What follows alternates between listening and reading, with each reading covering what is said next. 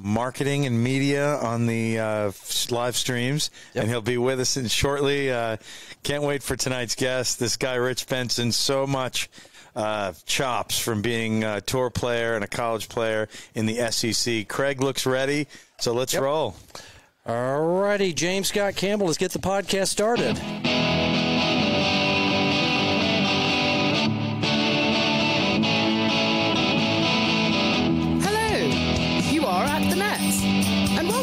To another episode of the At The Net podcast, powered by Tex-Mex Productions. Working the soundboards in the back of the house are our producers, D-Mac and Dave the Brain. Time to say hello to your hosts, Craig Bell and AJ Shabria, as they're about to take us through 3 sets of tennis, talking life and all the news as it seems to them. Ladies and gentlemen, Craig Bell. All right, thanks to our At The Net podcast girl. That would be Margot Carter, right? The usual Margot Carter for that. This is going to be the word of the night. Convivial. Convivial. Convivial. Convivial. I have a dictionary over there. Yeah, convivial. This is the usual conviviality meter. I've already got hit 1. Maybe 2. I said convivial twice. Rich said it once, too, so we're at about 4. Okay. Yeah. That's a convivial introduction. And welcome, fans of the great game. You're listening to Season 1, Episode 114. We're climbing. We're moving on. We're going towards that 200 mark, aren't we? We're getting there. All right. And this is only Season 1. It's only Season 1. How can that be? Isn't that amazing? How does that happen, Of At The Net podcast with AJ Chabria on my left. Correct? And with me, as always, to my right, Craig Bell. And we are talking the great game of tennis as it seems to us. Thanks also go out to our good amigos at Tex-Mex Productions, Darian D. McBrayer and Dave the Brain. We did have a brain sighting, didn't we? We did. Even Rich got to meet the Brain. That's right. Dave the Brain DeLeo, amazing guy. Yeah, from back of the house here. They're not on the soundboards. I just like to make it sound like they're on the soundboards. They were at one time. You are on the soundboards. I am. I'm moving the dials and buttons to make us look like real people and sound like real people, and sound like it. Thank you. Right. I mean, holograms, I think, didn't John Yandel said, I don't think you guys are making enough money for the holograms. Yeah, we're not going to pack that in yet anyway. Yeah. But also be sure to like and follow us on Facebook, YouTube, and Instagram. That's most of our social media outlets at the moment. Plus, check out our good work on Fireside, iHeartRadio, Apple Podcasts, Google Podcasts, Anchor, Breaker, CastBox, Overcast, Pocket Cast, Radio Public, and Spotify. I did it in one breath. Well done. Basically, that's all the important communication sites the kids find popular today. Do they find any more, convivial sites out there, do you think? I don't know, but we should make one called, Convivium app or something. That's right. Yeah, that'd be good. See right there. Let's See, we're thinking. All right. And ladies, if you'd like to read the opening intro like the very convivial Margot Carter, let us know. Hit AJ up on some digits, and it's going to be hard to knock her off the podium, but she does sound very convivial. We get demo tapes every now and then, so do send me something on Instagram or email or whatever. And speaking of conviviality and the expert in the field of conviviality, that would be Rich Benson from Louisville. Louisville, is that correct? Louisville? Did I say it right, or is it Louisville? It's Louisville. Yeah. Louisville, Kentucky. Louisville, yes. Kentucky. I'm actually being hologrammed in. I'm actually in Maui. Wow. He's in Maui. Wow. Man, isn't that amazing? I didn't know we could do that. Y'all give a prize for the word of the day, yes. If you can find it and get it. Okay, I think I got it. All right, why don't you go ahead and define convivial for us? Well, you didn't say I had to define it. Oh, right. You just have to I think I listened to your podcast so I can expand my vocabulary. Right, yeah. Convivial. Convivial. That's very good. Very, very the convivial. Art of being friendly. Convived. With gusto, with life, with literally vivial. Right there. I just pulled out, my 16-year-old, no, my 13-year-old was looking up a word, and I pulled out the dictionary. I said, "This is what we used to use." Mm-hmm. And I pulled it off the shelf. This is what I use now. Like Webster. This. Yeah, I know, but I said, what happens if we don't have that? So you pull out the Webster that was copyrighted in 1916. Right. Yeah, and then look it up the old-fashioned way. Do you have a dictionary? I still have one. Do you have one? Yeah. I do. It's right over there. Okay. It's right on the wall. I could go get it. Wow. So we must be old people. I wonder how many We're people. Rather old. What is the average age of people who would have a dictionary, do you think? A hard copy. It's got to be in the 40s or 50s. So nobody in the 30s? I would think not. I mean, I've done some writing like you, so I've got kind of a writing manual, a thesaurus, and a dictionary, but your next question should probably be, you own all three. How often do you crack those books? Right. Because half the time You're using it's that. on this phone or an iPad. So It's like right over there. It's a set of the great books, kind of like encyclopedia, but I've been hauling them around on every move because I cannot throw them away. It's funny. So much great information. But anyway, so we're digressing already. But Well, that's okay. that's my why fault. we just And I'm like, glad you mentioned moves because we're going to get to that in the background. You've lived all over the place. right. Yeah. Now, the last question. This is a yeah. funny one. Encyclopedia. Do you still have a encyclopedia? That I don't. No World Book. No, nothing like that. No, well, he's got the great book. I know The great books. Encyclopedia The great Britannica. Okay. Yes, our The World great- Book. yeah. Do you have one of those? Do you have any encyclopedia? In my the parents, bookshelf? my parents do. Do they really? Really? Yeah, they do. Yeah, it's still on the shelf at home. Yeah. yeah. Yeah, we're old. Sorry, everybody. are. We're old people, but we're having fun, and it's our podcast, and we can do what we want to. You know, We can. You're and, only as old as you think. That's So right. let's not go there. Yeah. We're not old. Well, I think I know that I've known you a long time. Rich Benson, I ran into he and his family up in the great state of Utah and Ogden, Utah, about 1982. Yeah, that's 81, 82. So Rich must have been in high school, He was probably in a diapers. freshman. He was in diapers. In diapers. Yeah, I changed his diaper maybe when he was, or maybe Mike did, his older brother. I knew his older brother just a little bit better, but I used to He see Rich probably out there. did. But Yeah. And the rest of his family, I'd see them around the Ogden Athletic Club and just around Ogden in general. The Bensons are a famous tennis family up in the northern Utah area. So Yeah, and that's going to be our first question is how did you guys meet? I believe Craig was playing at a Division I college, Weber State, the Wildcats. The Wildcats. And this is long before you went to University of Kentucky, the Wildcats. Yeah, two Wildcats. So tell us about you two getting together as a high school student and playing elite junior tennis and Well, I remember college he player. beat the crap out of me one time. And it's like, Dad, gum, who is that kid? And I was like, Dad, we were playing. I don't know if you remember that match, Rich. We were playing at the athletic club. It was one of those local tournaments. I remember playing Rich Benson. I was like, holy crap, the kid beat me. I was like, geez, I was in college. It made me feel bad, I went home and I couldn't get out of my room for like 2 weeks, because Rich Benson beat me. But then it ended up being a pretty damn good player. So I was kind of like, oh, okay, I'm okay. Yeah, probably saw you played a couple of tournaments where some of the college players played. I remember I played doubles with my older brother. We played an open tournament in Salt Lake. We beat a couple of players from University of Utah as well. They weren't real happy about that. I guess Mike's okay, but Richie's younger brothers, like Rich was, like I said, he was probably, you were in high school probably when about that time, around 82, 3 in that time frame, weren't you? Yeah. I was practicing out at the Ogden Athletic Club, the South Club. Yep. Probably saw you out there some too, and I went and watched maybe a match or two when Weber State played because it was like a mile from my house. Those tennis courts. We used to play on your courts all the time whenever we could. Yeah. Yeah, those pretty nice courts. I mean, we actually did have a pretty nice little setup right there on campus. We just didn't have any indoor courts. We had to go down to the South Club. There was a North Club and a South Club actually at one time. Did you ever play at the North Club? Did you ever go up there and play? Yeah, that's where I started playing. Oh, did you? We used to play after 10 p.m. and you could put quarters in the lights. It had like a traffic meter. Yeah. And cheaper court time, so we went and you could put quarters in the lights, just like a traffic meter. Yeah. Put in a couple quarters, and it would give you, I think it was like 15 minutes for a quarter, and we would play, and I would fall asleep. I don't know if you remember. Did you play out there? We actually, Coach had a key. It was. But it wasn't open at the time when I got it. Just had closed. I think maybe the year before. It was not a functioning club. Just the that was in the heyday of tennis. It was called the Mount Airy Racket Club, and it had this huge stone.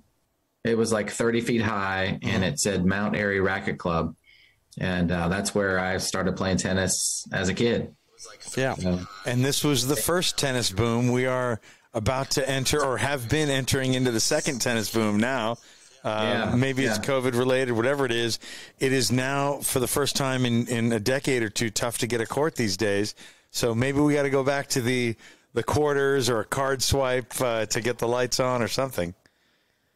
Yeah, we did that a lot. Yeah, to save money. We had my dad got us playing tennis, switching over to how we got started playing tennis. My dad taught himself how to play and played on the high school team, but he never had any coaching. He just was an engineer type A personality, and he read about 25 books on how to play tennis, and probably still has them at his house, and very, had a continental grip, but he was a pretty good player. He played for the University of Idaho. Where he went to school, and he just got our whole family in it. We're a tennis family. Well, that kind of answers the next question, which is how'd you get into tennis? But my follow-up is, how did you develop in the 70s fairly modern strokes? If I recall, you've got the hybrid 2 hands and 1 hand. You've got a one-hander. Obviously, you slice one-handed. I'm talking backhands, but even your forehand, fairly modern for a 50-something-year-old guy. How'd you get started with such great strokes? Well, my dad, I was taught to hit a standard forehand where you stepped in, not open stance. So I grew up doing that, but I grew up on the baseline, and I just kind of naturally went to that, I think, because it was easier to recover. And I can't remember the first time I learned that, but as far as the open stance forehand, but the backhand, I call it a 1.5. Yeah. I just, grew up watching Borg play. And just that's who I wanted to be. I wanted to grow up and play like Bjorn Borg. And so he kind of had that right at the end there. You always saw the pictures, and he would let go a lot of times. Yeah. And so I just sort of started playing and did that. And my dad let it go. My older brother actually had the same type of backhand, but there was a famous coach that changed his backhand completely, and I don't think he ever recovered. Really? Did your brother, when he was changed by that coach, did he go to a pure 2-hander or a 1-hander? He went to a 1-hander. I see. And it didn't recover.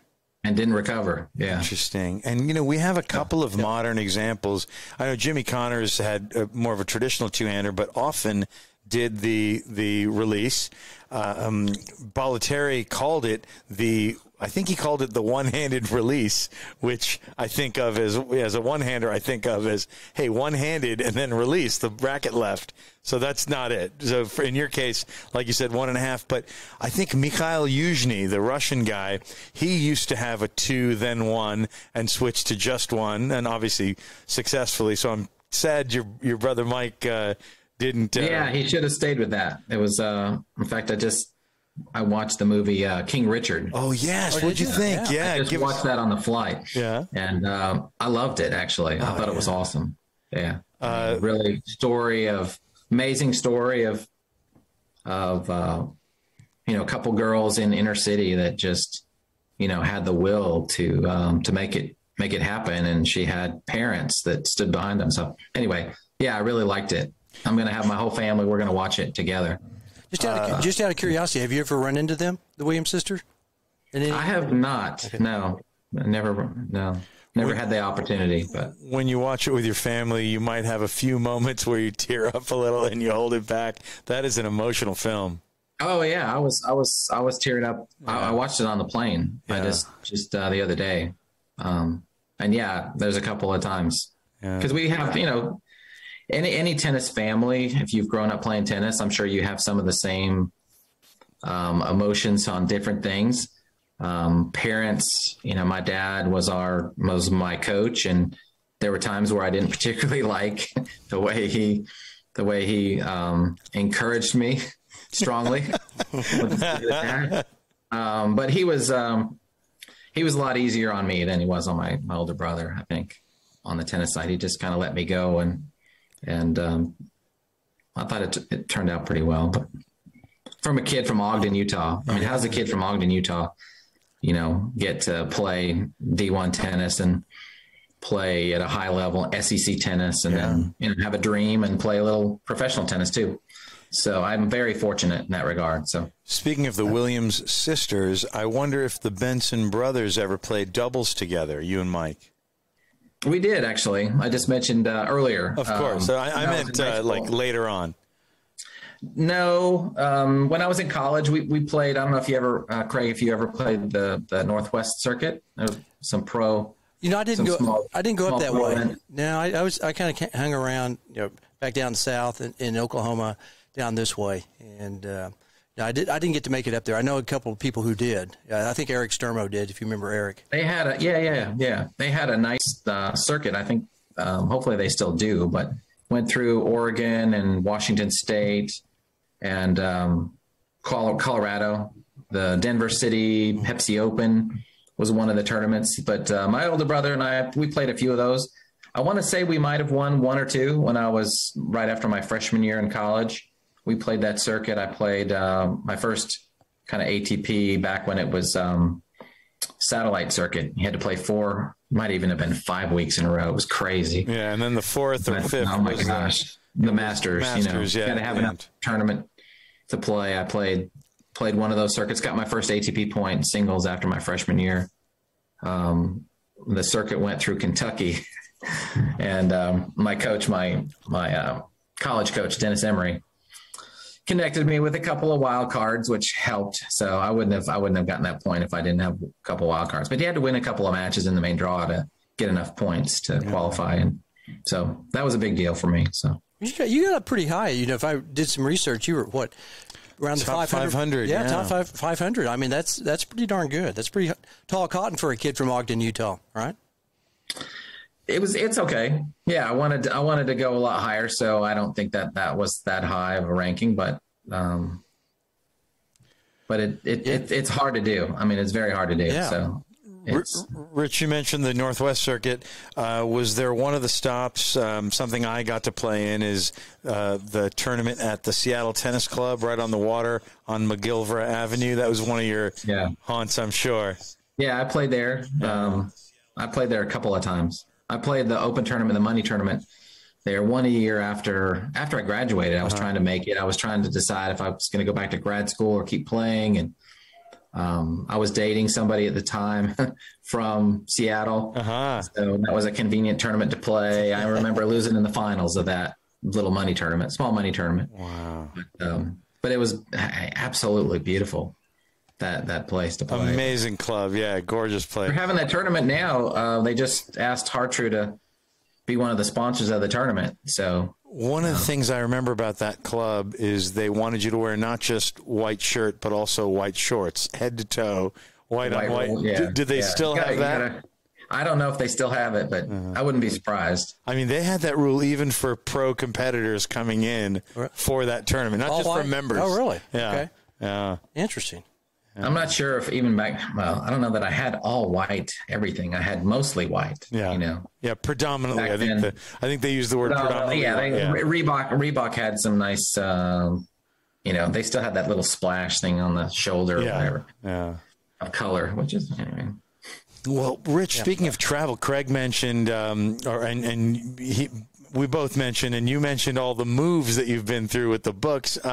Tell us about all these places you've lived as a player, then as a business person, and as a grad school student. Tell us about all these places, and then, of course, Louisville, Kentucky.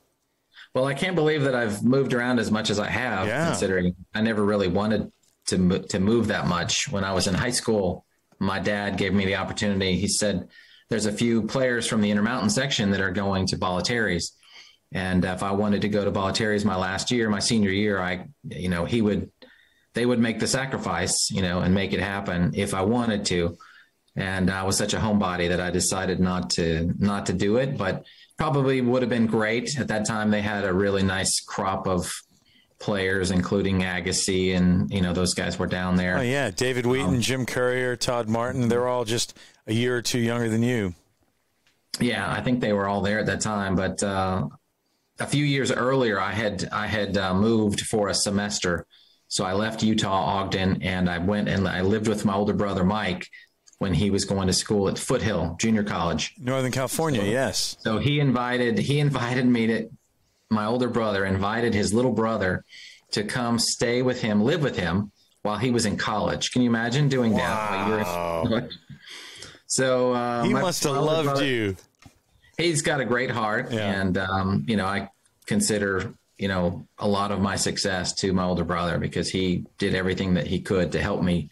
So I went down to when I was in 7th grade, I think, and I lived with him. He had an apartment. I thought it was kind of cool. He taught me how to drive when I was 13 years old. Hey, on the windy roads on the peninsula in Northern California. Yeah. So it wasn't. Fortunately, I didn't get in any trouble, at least during that time, driving around. But yeah, he was going to Foothill. I have some fond memories there. Getting to hit a little bit with Brad Gilbert. He was on that Foothill team with my older brother. Right. And Tom Shivington, the coach. What did you was the coach. Yeah. What did you pick up from the legend, Tom? Oh, just, I remember, I don't remember a whole lot. I remember Brad Gilbert just saying, "Come on, little Bence, let's see what you got." Yeah. He called my brother Bence, and then he called me Little Bence. Little Bence. But I hit around with him, and I think he liked my backhand. Yeah.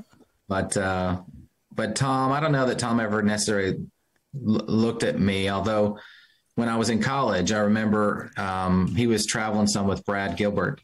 And the advice that he did was just get out there and start playing. If you want to make it as a pro, do whatever you can to just get out there, as soon as you can. Don't necessarily have to go to college. If you have the money, start playing. If you think you're good enough, then go play. That was his advice. So. And a silly sidebar is Brad Gilbert is known, of course, as a commentator and a coach, but probably even more known for all the nicknames he bestows upon players. Maybe you were one of the first ones, Bence and Little Bence. Yeah. I don't know about that, but obviously great player. And anyway, that was fun. So that was my first move, and it wasn't pretty because I was kind of a homeboy, and I missed my friends, and tennis was great. Got to play a lot of tennis out in Northern Cal. I practiced a little bit with a friend of mine now, TJ Middleton. Oh yeah. Who ended up moving from California to, I don't know. Do you remember Benji Robbins? Do you remember that name? I don't know Benji, but we did have TJ on our show a few months ago. But yeah, tell us about Robbins. Yeah. Well, Benji was a high school coach out there, and he was coaching TJ at the time. Mm-hmm. I think he later went to work for the ATP for a little bit, but I think he was coaching TJ at the time, and he took us we played one tournament together. I think we practiced, and we were going to try to practice more when I was out there, but I ended up only staying for a semester. I just was too homesick. I just said, I gotta come back home. But unfortunately, probably, would have helped me in the tennis realm. And I had played TJ earlier back on the Northwest Circuit. I remember playing TJ at the Jericho Tennis Club in Vancouver, British Columbia. Yes. When we were like 12 or 14. So TJ ended up going to Georgia, and I went to Texas, and Kentucky. I think Kentucky. And so when I was a kid, I lived in California for a little short period of time. And then, of course, I went to Kentucky. First night I was there, first weekend, cried myself to sleep because I didn't know anybody in Kentucky other than the coach had recruited me there. And so I was in Kentucky for, actually 5 years, was on the 5-year plan. I was on the tennis plan really, but I got my business degree from Kentucky, and that was important for my parents. I thought after my second or third year, I really wanted to just turn pro, but I was playing the qualifying at the ATP event, and I tore my hamstring second round. So I won my first round qualifying. I was playing Kelly Jones second round, lost the first set in a tiebreaker, and the first game of the second set, I was running for a ball, and my hamstring popped, so fell down and dealt with that my whole senior year. Anyway, I'm kind of digressing, but so after college, I tried to make it. I had a dream to play, and I just went out and played. Fortunately, my parents supported me a little bit and allowed me to travel a lot of the world trying to make it as a pro. But when my days playing tennis were over, I went to work and got a job building tennis courts in Kentucky. So I did that for 15 years and enjoyed working for Louisville Paving Company. Great company. My boss, Joe Doherty, was just a great guy. He still is a friend of mine, and we still talk, a few times a year. But now that we're back, I'm looking forward to connecting with him again. But came back to Kentucky and worked as a tennis court builder for 15 years, and then decided to go into college coaching. So that's what started some more moves. Thought that I would always coach at some point. My parents coached together. They coached the girls' high school team in Ogden High School. They coached together. I think it was for 24 years. My parents coached the high school girls team. In those 24 years, they took state 17 times. Come on. So 17 state titles. They took second, I think, 4 times. And I think that's 21. So they missed out a couple of years, but 17 titles. Really, they had a dynasty there. And Ogden High School girls team, but both my parents were that. So they coached and did that together. And my dad was really the driving force, because he was the one that, knew a lot about tennis, and my mom was the encourager and administrator a little bit, but dad was on the court, and they didn't cut anybody, back in the day. They had a JV team that played. And so thought I would coach, but I got married, and, wasn't going to stay around that long in Louisville, but got married to a wonderful, beautiful woman who we've been married now 24 years, I guess. So, and have 4 kids. But I had this just desire to coach. So kind of jumped off the deep end and left my job and wanted to do something different. So wanted to get into college coaching. And so that year I ended up being the volunteer assistant at the University of Louisville, the Kentucky Wildcats, great rival, but I'd known the coach there for a long time, and it was just that was a good place to start. So was the volunteer coach there for a year, and then after that year, we ended up going to Liberty University in Virginia, right? In Virginia, Lynchburg, I think, yeah, in Lynchburg. So I was an assistant coach there for 4 years. After that, I did some work with an organization called Athletes in Action, which is a great sports ministry. Kind of at the same time, I knew I wanted to coach, but also my main thing was I just wanted to help college tennis players. I was a college tennis player that could have went the wrong way, so to speak. Two of my teammates they've passed now, but their lives went a different direction. So recently within it's been about 15 years now, but, so they were in their late 30s when they died. The late 30s, early 40s. Yeah. Early 40s, yeah. Both of them. And it was probably, some kind of substance abuse, type things. But, 2 guys that I played doubles with that I spent a lot of time with, in fact, Kenny Briley and I, as freshmen, we won the region 3 doubles title as freshmen. So we got to go to the National Indoor, and so that was a big deal. That was the first time, I guess, that coming as a freshman, winning down at Georgia, winning the title, winning the region down at the University of Georgia. Yeah, that was a big deal. That was the first time I was like, man, I can play with these guys. Yeah, first time, because I just won the tournament as a freshman. Right. And nobody, knew who I was or really. And all of a sudden we're playing with the best college players in the country. Yeah. Guys like TJ, guys like Al Parker, the pretty big. Yeah. Luke Jensen was big at the time. The guys from UCLA, Stanford, who are the players at Stanford? Eric. Up at Stanford. Yeah. I would think O'Brien, or he's just a little younger. Those guys. He's a little younger. Yeah. But Jeff Tarango was there. Course, Martin Blackman was there. In fact, we beat Stanford 2 of those 2 years. Kind of like to say that we had some heated matches with Stanford. In fact, I'd like to go into one of those at some point tonight. That's great. But you were talking about moving, so we moved to Virginia, where I coached at Liberty for 4 years. Had a great time there. I loved coaching and working with the players. They had a change of leadership, and unfortunately I didn't get to stay. So I decided to move on after trying to get a coaching job. Getting a coaching job that'll support a family of 6 is kind of hard to do. So I decided to leave that and get back into the tennis industry that I had been involved in a long time, which is court building, court surfacing, and working for a company now called Har-Tru, which is a great tennis company, been around for almost 100 years. Yeah.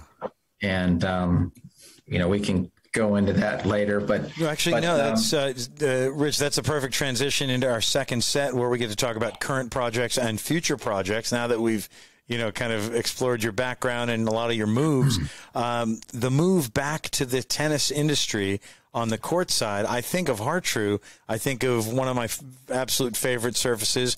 Typically, it's that grayish green clay that's very popular in America. But you're doing so much more than that now. It's you're doing sports coatings for all kinds of courts, pickleball and tennis hard courts, right? Yeah, we have the surface now for clay and all the hard court surfaces, played on asphalt and concrete. Mm-hmm. So we have the colored sport coatings now. So Har-Tru can be your surface no matter what you're playing on. That's excellent. Which is nice. Hey, what about the color red in Har-Tru? Does that exist? We make a red. It's called America's Red. Uh-huh. We call it clay. It's technically not clay, right? But we make an American Red, and we have some clay systems that we put American Red on there. We also import a European red clay. It's actually the red clay, from Italy, brick dust from Italy, right? Yeah, well, I'm not sure the exact composition, but we do import it from Italy, and it's more of the true European red clay product. It's neat you say this. I had an opportunity. Craig and I both saw Francisco Roig, the longtime coach of Rafa Nadal, and I had the opportunity also to talk to a really great player who's starting an academy. Francisco felt like all developing juniors should have some clay in their repertoire to learn the construction of points, the sliding, and just to emphasize movement. He must have said the word movement 30 times in the 2 hours. It's so important in tennis. The academy owner that I got to spend some time with was convinced that not just 40 or 50% of the time a kid should grow up on clay, but close to 80 or 90% of the time was the number he was trotting out there.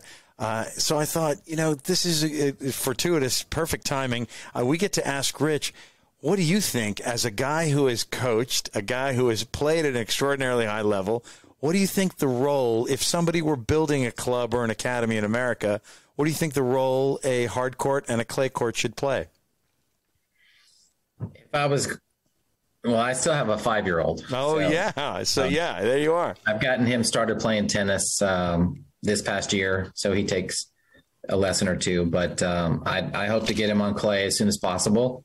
I think that's really important for the development. Two things: development of a player's mental skills, because playing on clay and having to use the word grind, having to grind more, it develops you in a greater sense than playing on hard court all the time.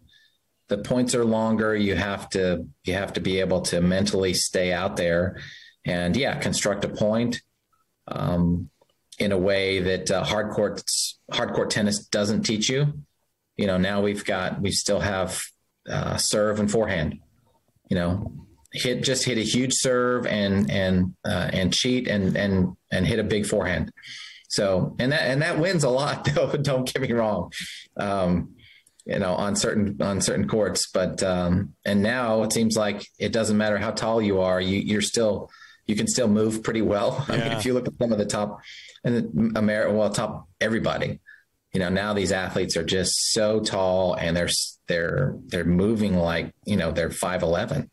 It's amazing what they're doing now. But I think that playing on clay is important. I think that you could get a better, well-rounded player that's used to constructing better points. It's like a chess game. This is what you do, and your fitness increases. But I think the mental capacity, though, of being able to stay in a point as opposed to checking out, a lot of coaches will use that term, or no, it's a checkout. They just don't want. Yeah, and kind of, and I was one of those players who, gosh, if it went more than 10 or 12 points, I'm ending this. I'm coming into the net. So I was a hardcourt player. Yeah. I never played on clay until the 12s nationals. I went to 12 nationals and just got destroyed because I never played on clay before. I had no idea how to play on it. I was trying to hit, I was used to growing up in Utah, high altitude tennis. Yeah.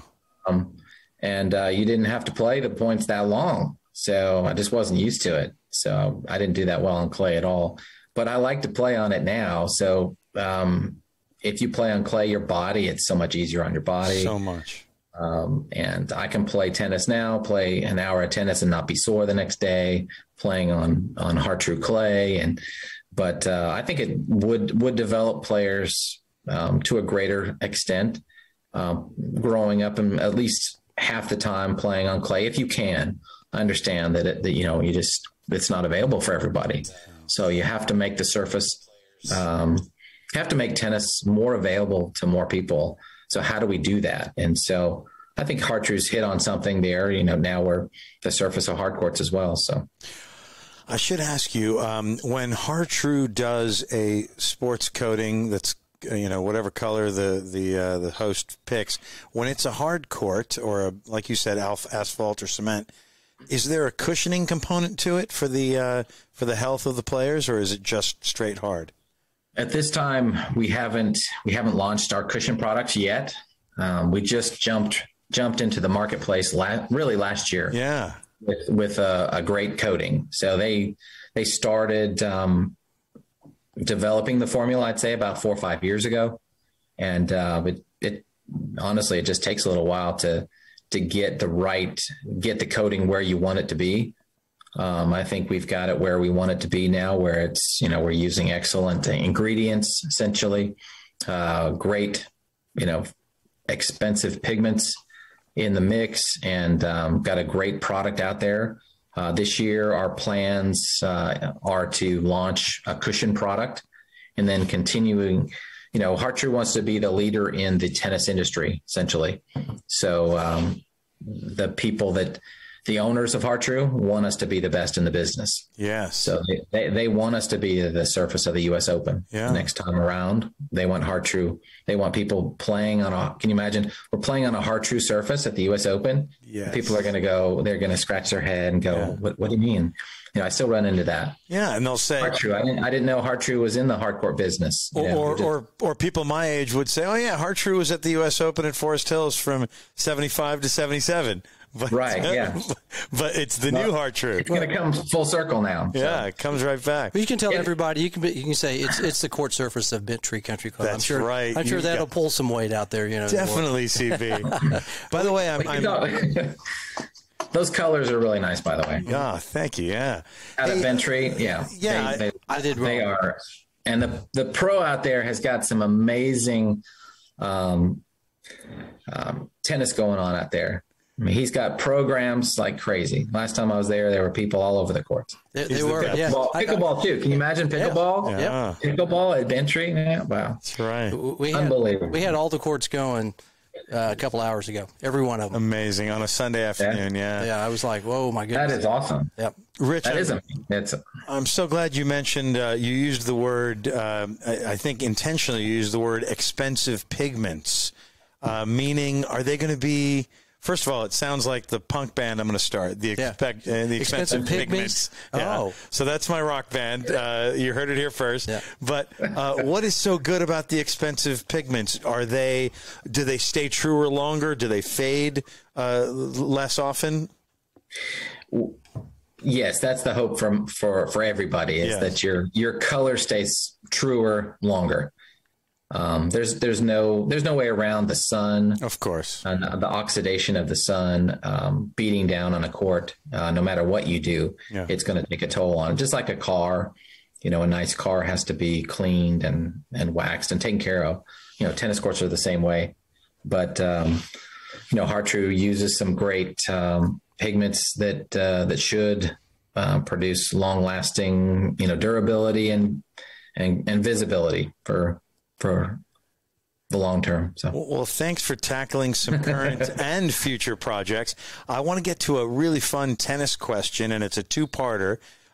When you were competing, you were in there, you were playing satellites and, getting to that challenger and ATP Tour level. Who were some of your favorites to model your game after, besides Borg, who is a lot older than you? But give us some favorites then. And the second part of this, of course, is a question from either our Facebook or YouTube feed. Somebody's asking, I believe it's Rick Eckloff, asking who is your current favorite crop of players. So go 80s, 90s, and then, of course, today. Oh, wow, 80s and 90s. Yeah. Pat Cash was probably the guy that I loved to watch because, he was 5'11", I was 5'11". He wasn't the biggest guy, but, he won Wimbledon.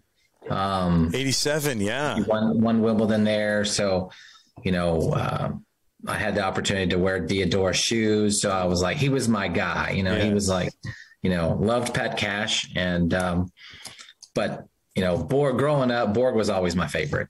So Borg, and then watching Connors play. Connors was a little, too aggressive on the court, let's say. But I mean, he was so tenacious, out there. Loved watching Connors play, and still love that his run at the U.S. Open. Back when was that? Was that 91 when he was about 39 years old? He was 40 years old or something. That was inspiring. I watched the reels on that, and but that was amazing. So Borg was my favorite, but I loved Pat Cash coming up, and those were in the 80s. I'm trying to think of who else, but love. I mean, you gotta love the fight in Nadal. I mean, it's amazing what he's still doing now, even what he has been able to do, but. He's been playing on clay, which is a lot easier on your body. So, you look at a number of the American players that have been playing on hard courts. Unfortunately, their bodies, haven't lasted. But Isner, I mean, that's great. I mean, Isner just had a great career. So, he just must have some fantastic DNA in his genes to be able to do what he does on hard courts for so long, and there's a college player. Love to see college players do well, especially American college players. But so love what Isner has done. But as far as current players, I'll always be a Roger Federer fan, a Nadal fan. But some of the new players coming up are, they're exciting to watch. Went to Cincinnati tournament last year. Saw some great tennis. Few matches during the day, but Cincinnati's not too far from Louisville. Yeah. Great tournament. I think that's the best tournament around, just because so much talent is there, and it's just so much easier to get in and out of. Cincinnati, Northern Kentucky. Well, it's in Cincinnati, but it is, Northern Cincinnati. But so Southern Cincinnati, Northern Kentucky, Southern Ohio. Yeah, it's all the same. It's right on that river, right? The river you all share. But if you ever get a chance, go to Cincinnati. Awesome. This year, I'm hoping to go to the City Open in Washington D.C. I love Washington D.C. My kids love it. We've been there 3 or 4 times. When we lived in Virginia, we made a point to go up and visit Washington D.C. Hopefully, it'll be open. All the museums will be open. The last time we went, we had personal tour of the Capitol. Incredible.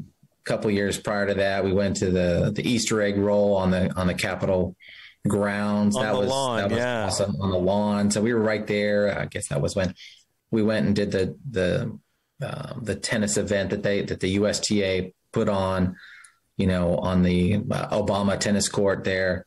And so we went out and, enjoyed that. But so I'm hoping to go to the City Open, on behalf of Hartrue this year. Yeah, and your corporate office. Hartrue is going to be the surface of the City Open now for the next year. So. Your corporate office is probably not too far from D.C. in Virginia, right? Yeah, it's not. It's a couple hours. Yeah, Pretty close. When you were saying it is our dream to have the U.S. Open court, I thought you guys have a little start already with the City Open, which is right before the U.S. Open. We've got a couple of Challenger events, like University of Kentucky hosts the Lexington Challenger. Right. That's a nice tournament. We just surfaced the courts at UK, my alma mater there. And UVA has it now at the Boar's Head. They host a Challenger there. We'll probably pick up some other ones. We've got some nice leads in Texas. There's a lot of tennis going on in Texas. Yeah, there is. We know about it. We love it. We're going to host a big match on Thursday. It's Bentry versus Lakewood in 3.5 ladies. That's a big man. Can I get some tickets to that? Sure. Come on. We're going to beat up on AJ's club. I'm not laughing. I'm just trying. I'm trying to roll with Craig's joke by not laughing. Right. Hey, we got to go to the third set. Craig Bell. First of all, any others in the second set? Let's see. We have a question from the Nickster. Okay. Do you feel, as an expert coach and player, speaking of Pat Cash, who I think all loved, do you feel that there could be a revival of a more attacking serve and volley style? And I think we're talking about the pro game or college game. Yeah. I sure hope so. That would be exciting to see, I think. Somebody who does come in behind a serve, not just wait for that short forehand, but I would love to see it. I think that it would add some life to some things. Bring back the Boris Becker, bring back the Michael Stieck, Stefan Edberg. Those guys' hands were awesome. But do I think it? Who knows? I would love to see it though. A couple of years ago, there was a girl who played at Kentucky who she served and volleyed. Really, it was so much fun to watch her play because you just never see that, especially for women's tennis, let alone men's tennis. But it was what was her? I'm trying to think of the last woman who served and volleyed besides Martina. Is there anybody? Occasionally Ash Barty did, and occasionally the current crop, you see it as a sneak play, but not as a staple. Right. And like Martina, that's Martina for sure. Staple, but that's I think Yayuk Basuki, who is maybe 30 or 40 in the world. Gesundheit. She was, thank you. God bless you. Thank you. She was a slice backhand, get into the net girl. But you're right. Justine Henin did a little. Alicia Molik. Amelie Mauresmo, but more as a tactic, not as a staple. And you're going with, even Roger Federer, he's doing it more, but of course he's maybe he did it early on, then he stopped. That's what made me mad because he started, I can beat you from the net. I'll just tell you what, I'm going to beat you from the just hang back, And then all of a sudden he lost his mojo for going for the net. What about I know for me, I get a little dopamine endorphin rush when I see Rafa Nadal with the wide and wide when he serves and volleys, but like we were saying, he's more of a tactic. He's using it as a tactic rather than a staple. So, good question from Rick. It's fun to watch. It's fun to watch, but for sure. I'm not sure. I don't know that it's coming back anytime soon. They need to move to Utah and work out with Rich Benson. I'm telling you, there we go. Rich Benson will bring it back. I can guarantee it. High altitude tennis out there, though. Yeah. Everybody should go to Utah and play a little tennis, experience some high altitude tennis. I will tell you, one of my best tournaments ever was altitude red clay. That fits altitude red clay. It fits because Bogota. Right. Actually, our friend Jason Marshall said that. Marshman? I'm thinking more in the middle of Spain. I played a few there, and I thought, I love that it's not wet and slow, and I love that I can go in and hit a drop volley, and it just kind of fits into what I like. And I know you mentioned the bailout shots, which you admitted after 10 or 12. My number might have been after 8 or 10 shots. I think CB is like after how many? 2. Yeah. I might be giving myself, mine's probably 7 or 8. I see. Okay. Yeah, I wasn't going 12 to give myself a little benefit of the doubt. I appreciate that. I wasn't going to rally with that guy. Sometimes my game was return and volley. Yes. Oh, I love it. Yeah. Hey, when everybody celebrates the saber, the sneak attack by Roger, what were your thoughts when you're as a Roger fan? What were your thoughts? Were you like, "Ooh, I love that," or "Why are you giving it a name? We've been doing it for 50 years."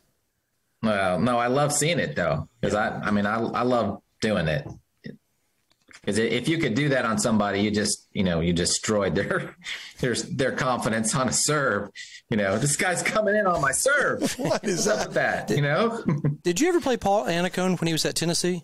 Did you ever get to play him? No, he's a little bit older. He's a couple years old. Yeah, I was going to say, wow. I played him in doubles. Get this. So I was coaching Jan Michael Gamble for a summer. Yes. You were? So Okay. I coached Gamble for a summer right after I quit. And I was traveling with he and his dad. And so we played doubles against Justin Gimelstob and Paul Annacone. So Annacone was coaching Gimelstob at the time. Interesting. We lost. We went down, but, I'm sure we fought hard. But, Justin and I, we were just trying to hit returns, and he was just trying to hit everything as hard as he could. But that's kind of my game too. But they beat us. So I did get to play him once, but that was why he was coaching and I was coaching at the time. But I still had some points, so we were able to play. I just remember McEnroe said that he was the only guy that beat him to his serve. Was Paul Annacone. Annacone was the only one on a chip and charge. Man, he could beat him to the net. Beat McEnroe to the net. That's crazy. That was just they called the guys at Kentucky would talk about him, and even when he was at Tennessee, right? Yeah, he was at Tennessee. His nickname was Tour because they knew he was going on tour. He was on his way. So yeah, but obviously a good player. I enjoyed coaching. Yeah, I coached for a little bit. Did you? Had fun coaching Gamble. I've seen him a couple of times. Yeah, he's the nicest guy. I was coaching a team of college players a few years ago. We were in California, and we saw him at the tournament. He was coaching a player, and I asked him to come over and say a few words as a former top 10 player. Yeah.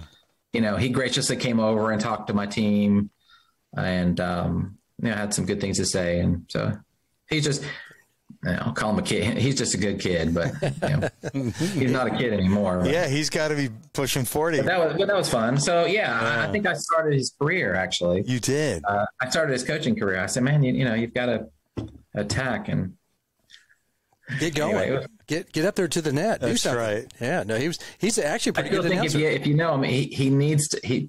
He developed this game. Maybe he's watching this, but Jan Michael, I think you need to take that Star Trek game that you created. That is a money maker. That's like $1 million money maker for you. I think you need to take that to the next level. A Star Trek game. Star Trek game. Yeah, tell us Star Trek game that he developed when he was a junior. Really? And that he played. So Jan Michael, you need to take that. Live long and prosper. Live long and prosper. I love it. Yeah. Mr. Spock. Great kid though. Obviously awesome player. So that's interesting. Great. And that's we find all these great tidbits. That's awesome. Yeah, this is one of those uncovering. What were we talking about? Yeah. So we are going to get to the last couple questions on the feed, and then we'll get to the third set. I think Nick was just saying, he made a comment that I think it can be done, but it isn't taught and worked on. So do you agree with that? Serve volley. Serve and volley. Yeah, because the way that we grew up might be different than maybe currently might be a serve and volley. You agree with that, Rich? Say that one more time. The current crop of coaches might not coach the way that we learned maybe serve and volley. Is that correct, you think? Does any coach teach anybody how to volley anymore? That's an oxymoron, I guess, isn't it? Yeah. We have had O'Shannon. Does anybody know how to volley anymore? So that may answer the question, but clearly Rafa and Roger, which is probably why you listed them as two of your favorites right now. And Nick, I think you know how to volley, don't you, Nick Kyrgios? Bro, I move like a giraffe on the court, mate. You call yourself a journalist? Piss off. Next question, mate. Novak, what about you? Yeah, I mean, coaching in college though, there weren't many college players that had classic volleys. They were the ugliest things I'd ever seen for the most part. Everybody's just standing, chest hitting volley. You can't see me right now, but be like, what is wrong? So that's one of the first things we started. Trying to think of, we used to do this drill and I called them quick volleys basically, but we had, you do cross courts and then cross court down the lines. We did the same thing. I did the same thing with my team at the net. We do cross court volleys, like 25 and then down the line volleys. And then we'd go cross court down the line volleys and move. I mean, it'll burn your quads pretty good, but it teaches you to turn your shoulder and actually step into a volley. But anyway, movement. So But most people, they just don't have time. The coach, if you got an hour lesson, you just, you're hitting ground strokes and hitting some serves, and you just don't take the time to teach a player how to correctly volley. Good point, Rich. And if I may add to that, sometimes I see people who are great volleyers on a fed ball or on a high ball, and they're putrid volleyers when the ball is kind of rough and low and kind of in here or way out there or over here. Or high backhand volleys, that seems like something people struggle with. So that's probably, maybe that's illustrating what you said. Does anybody volley well anymore? Yeah. Tough to do. I mean, you got to want to do it. Volleying. It seems like that's. It took me a while to figure it out, and I think it's pretty tough to do. But if you're quick, I got a couple of kids that I work with on junior varsity, and they actually crash in the net. And I go, "Hey, keep going." For me, I felt like it was always, if you can get 4 shots past me, you win the game. But law of averages says it's hard to hit 4 winners. Unless you're Rich Benson. This will probably make people mad. This will probably make some tennis players mad. But I think playing pickleball could improve your volley. Interesting. Tennis. Okay, I mean that's just a thought, but I've played pickleball a few times, and I've seen these 70-plus-year-old guys that have amazing hands up there. I'm like, what in the world? How did you get so fast? But they're playing pickleball. They're just standing up there, and their guys are swatting them at them, and they're playing like NHL, goalies, stud goalies there. Yeah. But, just fun. Before we get to the third set, last thing, one of the people tell me I have good volleys. I think part of it is I use a headlight racket that's on the flexible side, so I feel like I've got really good feel with that. This guy is able to use a more modern, stiff racket, and he crushes volleys, even though I think of your racket as not as feely as mine. It's not. It's more of a modern, like slightly thicker power racket. Mm-hmm. Rich, what do you use, and how are you still such a great volleyer? Well, I'm currently using a Technifiber. Which one? Is that the white with red and blue? Yeah, the 305. 305, yeah. So, but I had to put a little bit of weight on it. It's not quite. When I first got it, my arm wasn't doing very well. As I'm a seasoned tennis player, a seasoned person now. And my arm just can't. I don't really play that much anymore, but I'm playing a little bit on a couple USTA teams. Oh, cool! But I like that when you pick up that racket, though, it feels good. But I haven't really found anything that will completely replace the Prince Graphite 110. The original. That's how I remember him playing with. I was going to say black and green in that photo from Kentucky Wildcats. Yes, he had the. I've still got 6 or 7 of them. Do you really? You still got it? Here. Yeah. Oh yeah. They're in my last match, I got both rackets. I've got the T-Fight and the Technifiber and the other one. So let me ask you a quick. Do you have the ones with the non-grommets? Because I know they made it without grommets. So you were probably about that time with the original without grommets. I have one. Somebody gave me one of those old ones. Yeah. Without grommets. So I still have one of those. Wow. In fact, I strung it up not the last term. The last national tournament I played, I tore my Achilles tendon.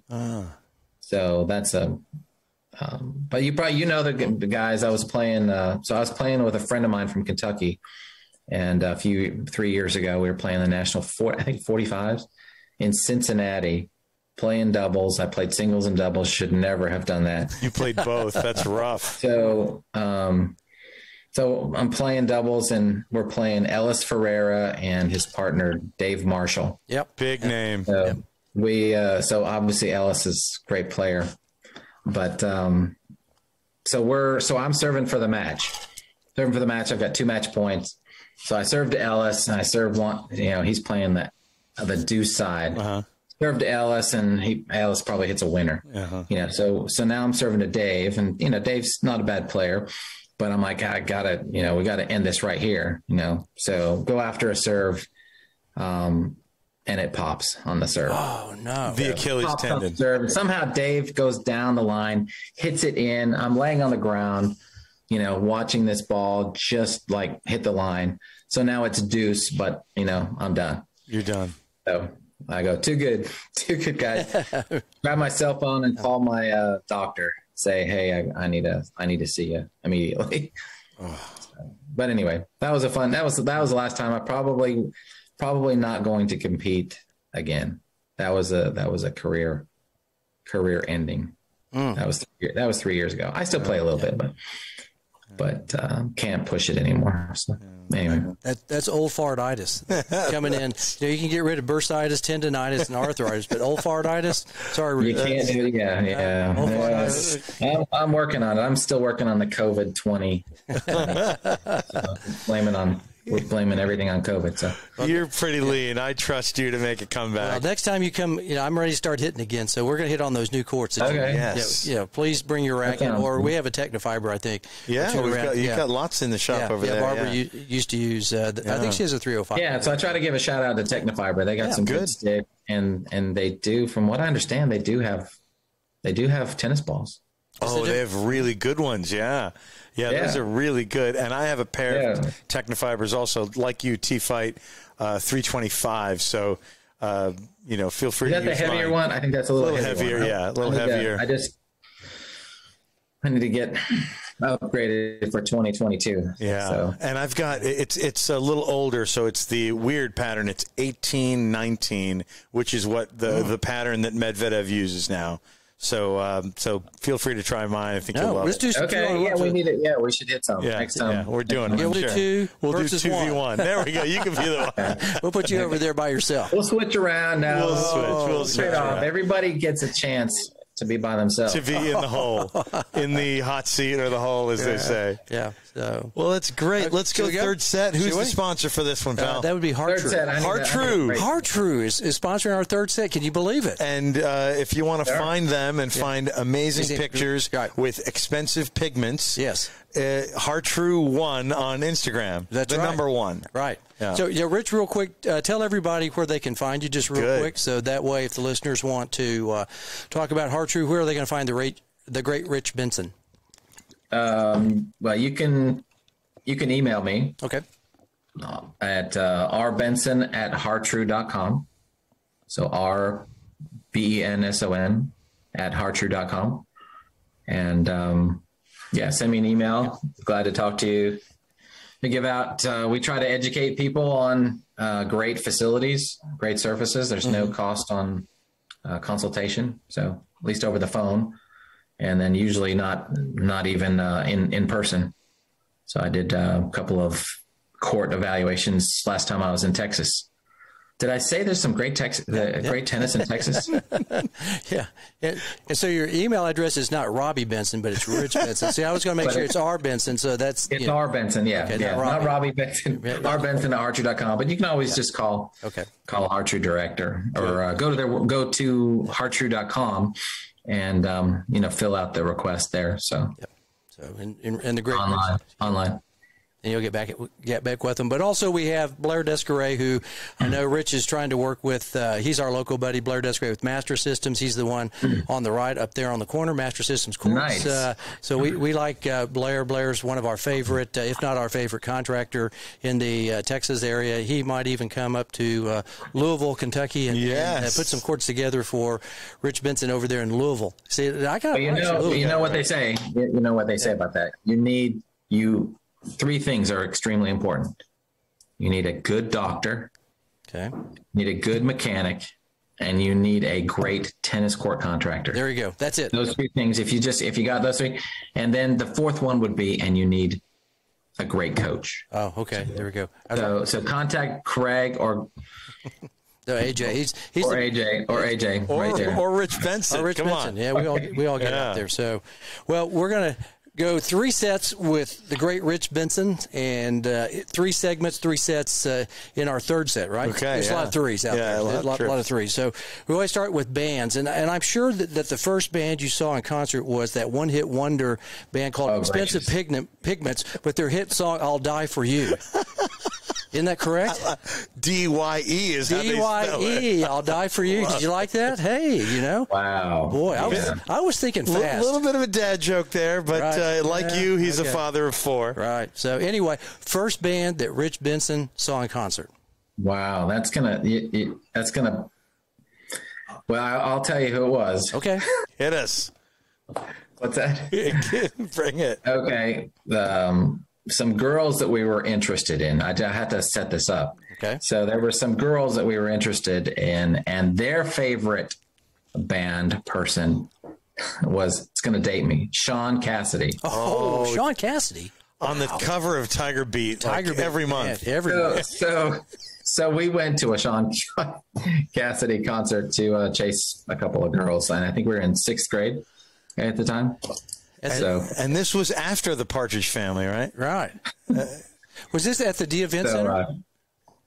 Was that? I think it was at the Salt Palace. Oh, you went to the Salt big wow. city. Big city. He went down to the Salt Palace. Wow. Back to the Salt Palace. It's probably been demoed by now, but yes. Yeah. So that's funny. Sean Cassidy. that was the first one, but he's never come up before. Sean Cassidy is. This is a first on the At the Net podcast. Breaking news. 114. Only from the Utah tennis players. Go and see Sean Cassidy. I thought you were going to say Donnie and Marie Osmond. Maybe They're good Utah kids. That's a good one too. See, did you ever see them? Yeah, I saw. Who else did I see there? Huey Lewis. Oh, did you? Huey Lewis. Yeah, Salt Palace. And somewhere in Salt Lake, I don't know what was Salt Lake, Salt Palace still, but went to one other one. What was a rock concert? Probably. These are high school days. Yeah, that's fine. There's some good ones at the D events. I know that we saw Fleetwood Mac over there. Oh, wow. And my buddy, he knows Kay Barney. You know Kay Barney? Yeah. So this is a funny story. Funny story about Kay. Kay really thought Stevie Nicks was like the girls that you were chasing at the Salt Palace. Top of the. He'd had a few adult beverages, and I think somehow he got backstage and he went up and kissed Stevie Nicks. Oh, my. It's like, God. Now they throw him in jail, probably. probably would. Yes, exactly. Kay Barney, yeah. Kay Barney, you remember Kay? There are some great. Weber State players are successful everywhere they go. They really are. They are. Well, he knows Kevin Kempin. He's the leader of the pack. Yeah, Kevin. Kevin and his. Well, I'm always a Weber State fan. Right. All day, every day. Wish you would have stayed around. I mean, really, when Rich grew up, there was unbelievable number of tennis players in Northern Utah. You wouldn't believe what we could talk probably a dozen players or more that went on to D1 tennis out of that little community. And they didn't all go to Weber, Utah State. Yeah. I know he hit with Barb Thompson. She went to University of Arizona or Arizona State. Yeah. Newt Lund and Eugene Kwan. I think they went to Washington? Did they go up to University of Washington? Yeah. Let's see, Teddy. I don't know if. Sorry about that. I don't know what Skosh Burwald. Yep. Skosh Burwald played for University of Idaho. Yep. That's where my dad played. Both my sisters played at University of Idaho. Right. And I forgot to tell you, one thing probably influenced me a little bit was Arthur Ashe came to Ogden, probably a Wayne Wilcox special event.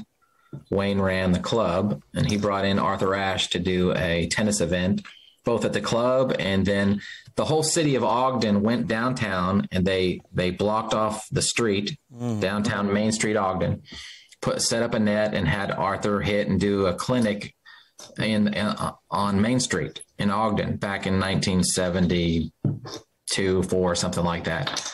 But and then he came out to the club, and because my older brother got a picture taken with him. He had just won a tournament somewhere, and we still have that picture in our house. Arthur Ashe, my brother. Yeah. Unbelievable. Such a role model for so many. And even though Sean Cassidy has not yet come up on the show until tonight, Arthur Ashe comes up on the show all the time. He's a frequent. Probably all the time. See, I had to balance that out. How am I going to save this? No, you asked me. Anyway. So was that when Wayne Wilcox was around? Mr. Fun? Was he hanging around? Mr. Fun, yeah. Mr. Fun. Yeah, he had a whistle that would, and he always said, well, Wayne just made tennis fun. Yeah, he was, and his son Blake is out in Indian Wells at Andalusia, I think Country Club. Still out there, I believe.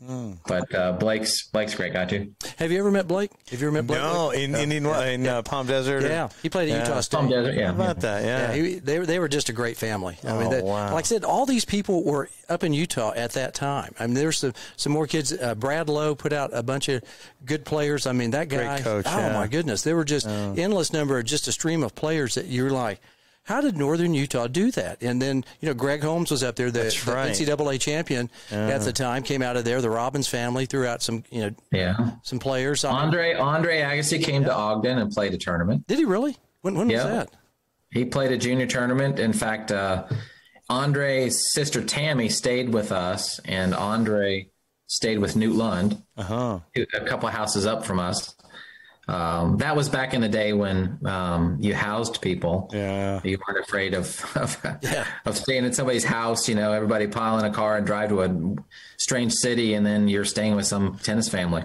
But the Agassi stayed there, and I went and stayed with Andre for 2 weeks one summer when I was 14.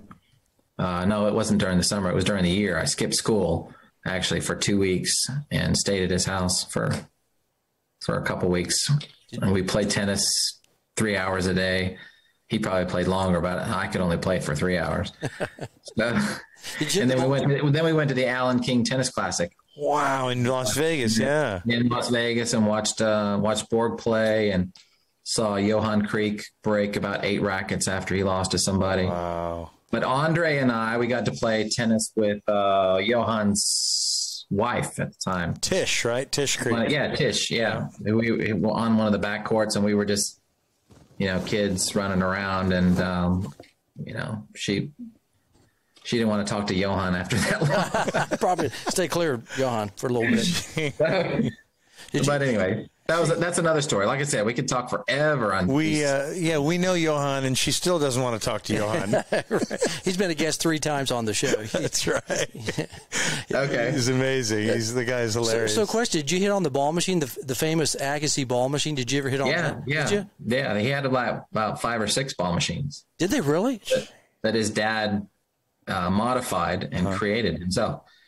He had like 10,000 tennis balls there. Unbelievable. They had garbage can full of tennis balls. And we just hit on one side, for a long time. And that was fun. And obviously, Andre did what Andre did. That was amazing. But I think he learned that forehand return from me, though. I think. There we go.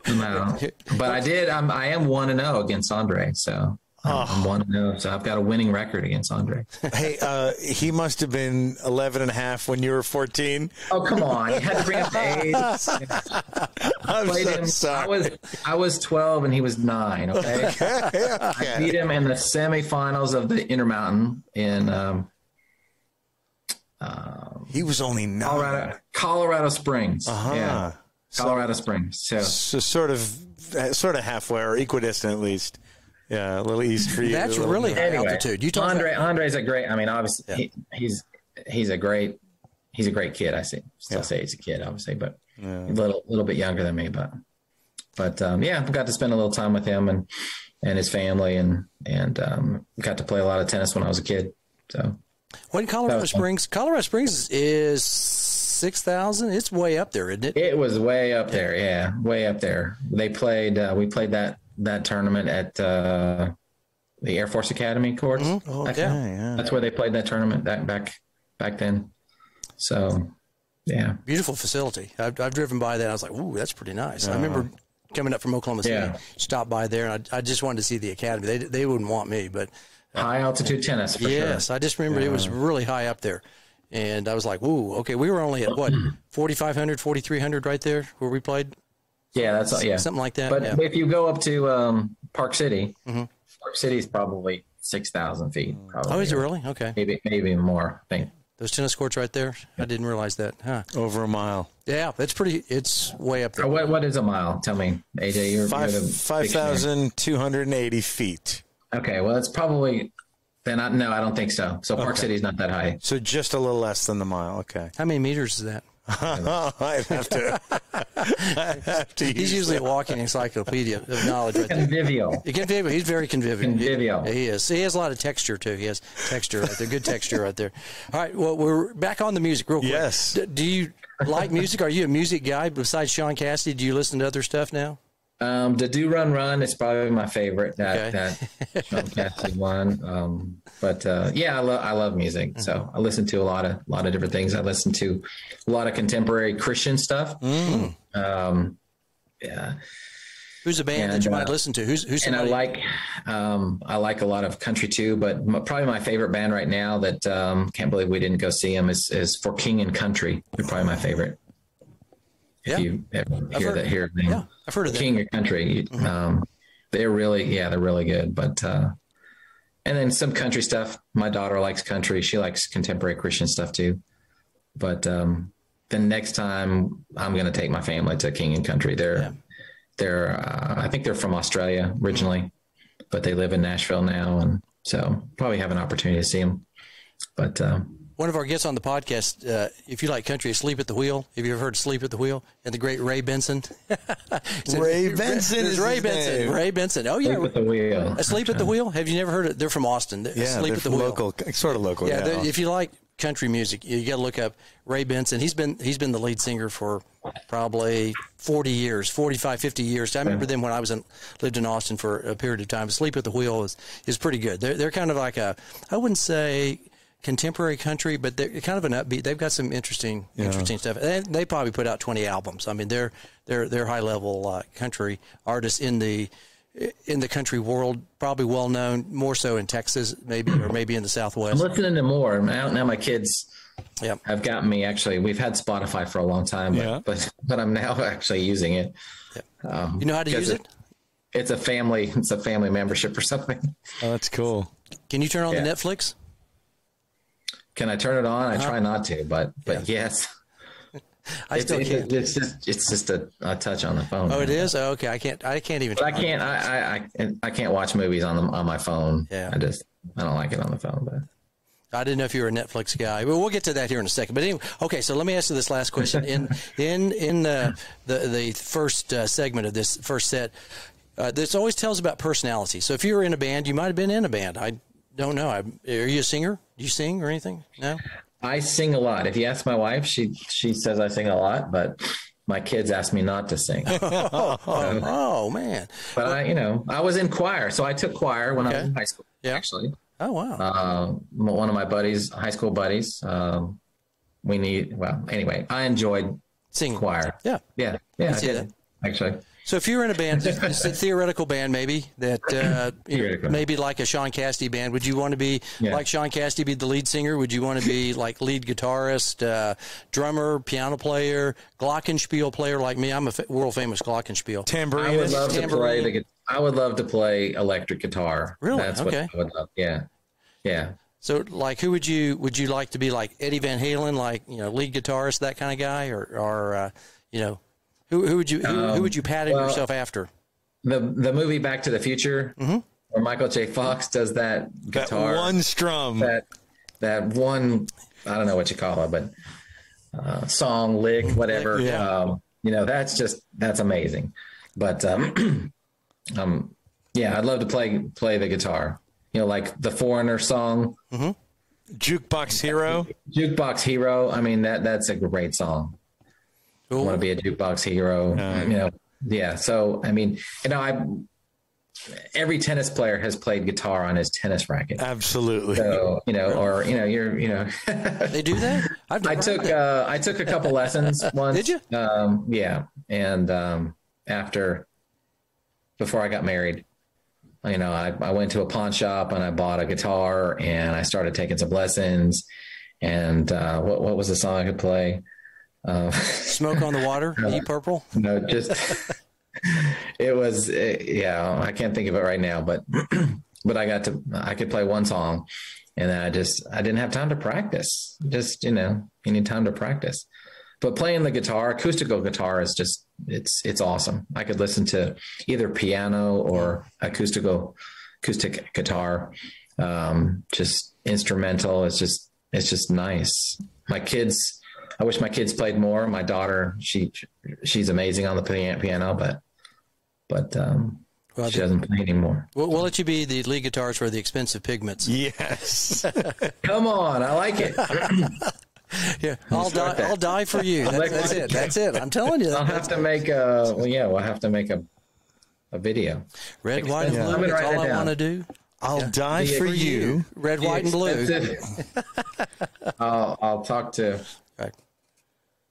our marketing director, Brandy Gentry. She'll be excited about we're starting the new band, The Expensive Pigments. She probably, actually, I should ask her. She probably is lead singer in a band. Oh, she is a singer. Good. And she's probably good looking, so we need somebody, a front lady like that, a Belinda Carlisle type, Yes. She would fit the bill perfectly for that. And our first single is I Die For You, D-Y-E, D-Y-E, on the hit album Resurfacing. That's right.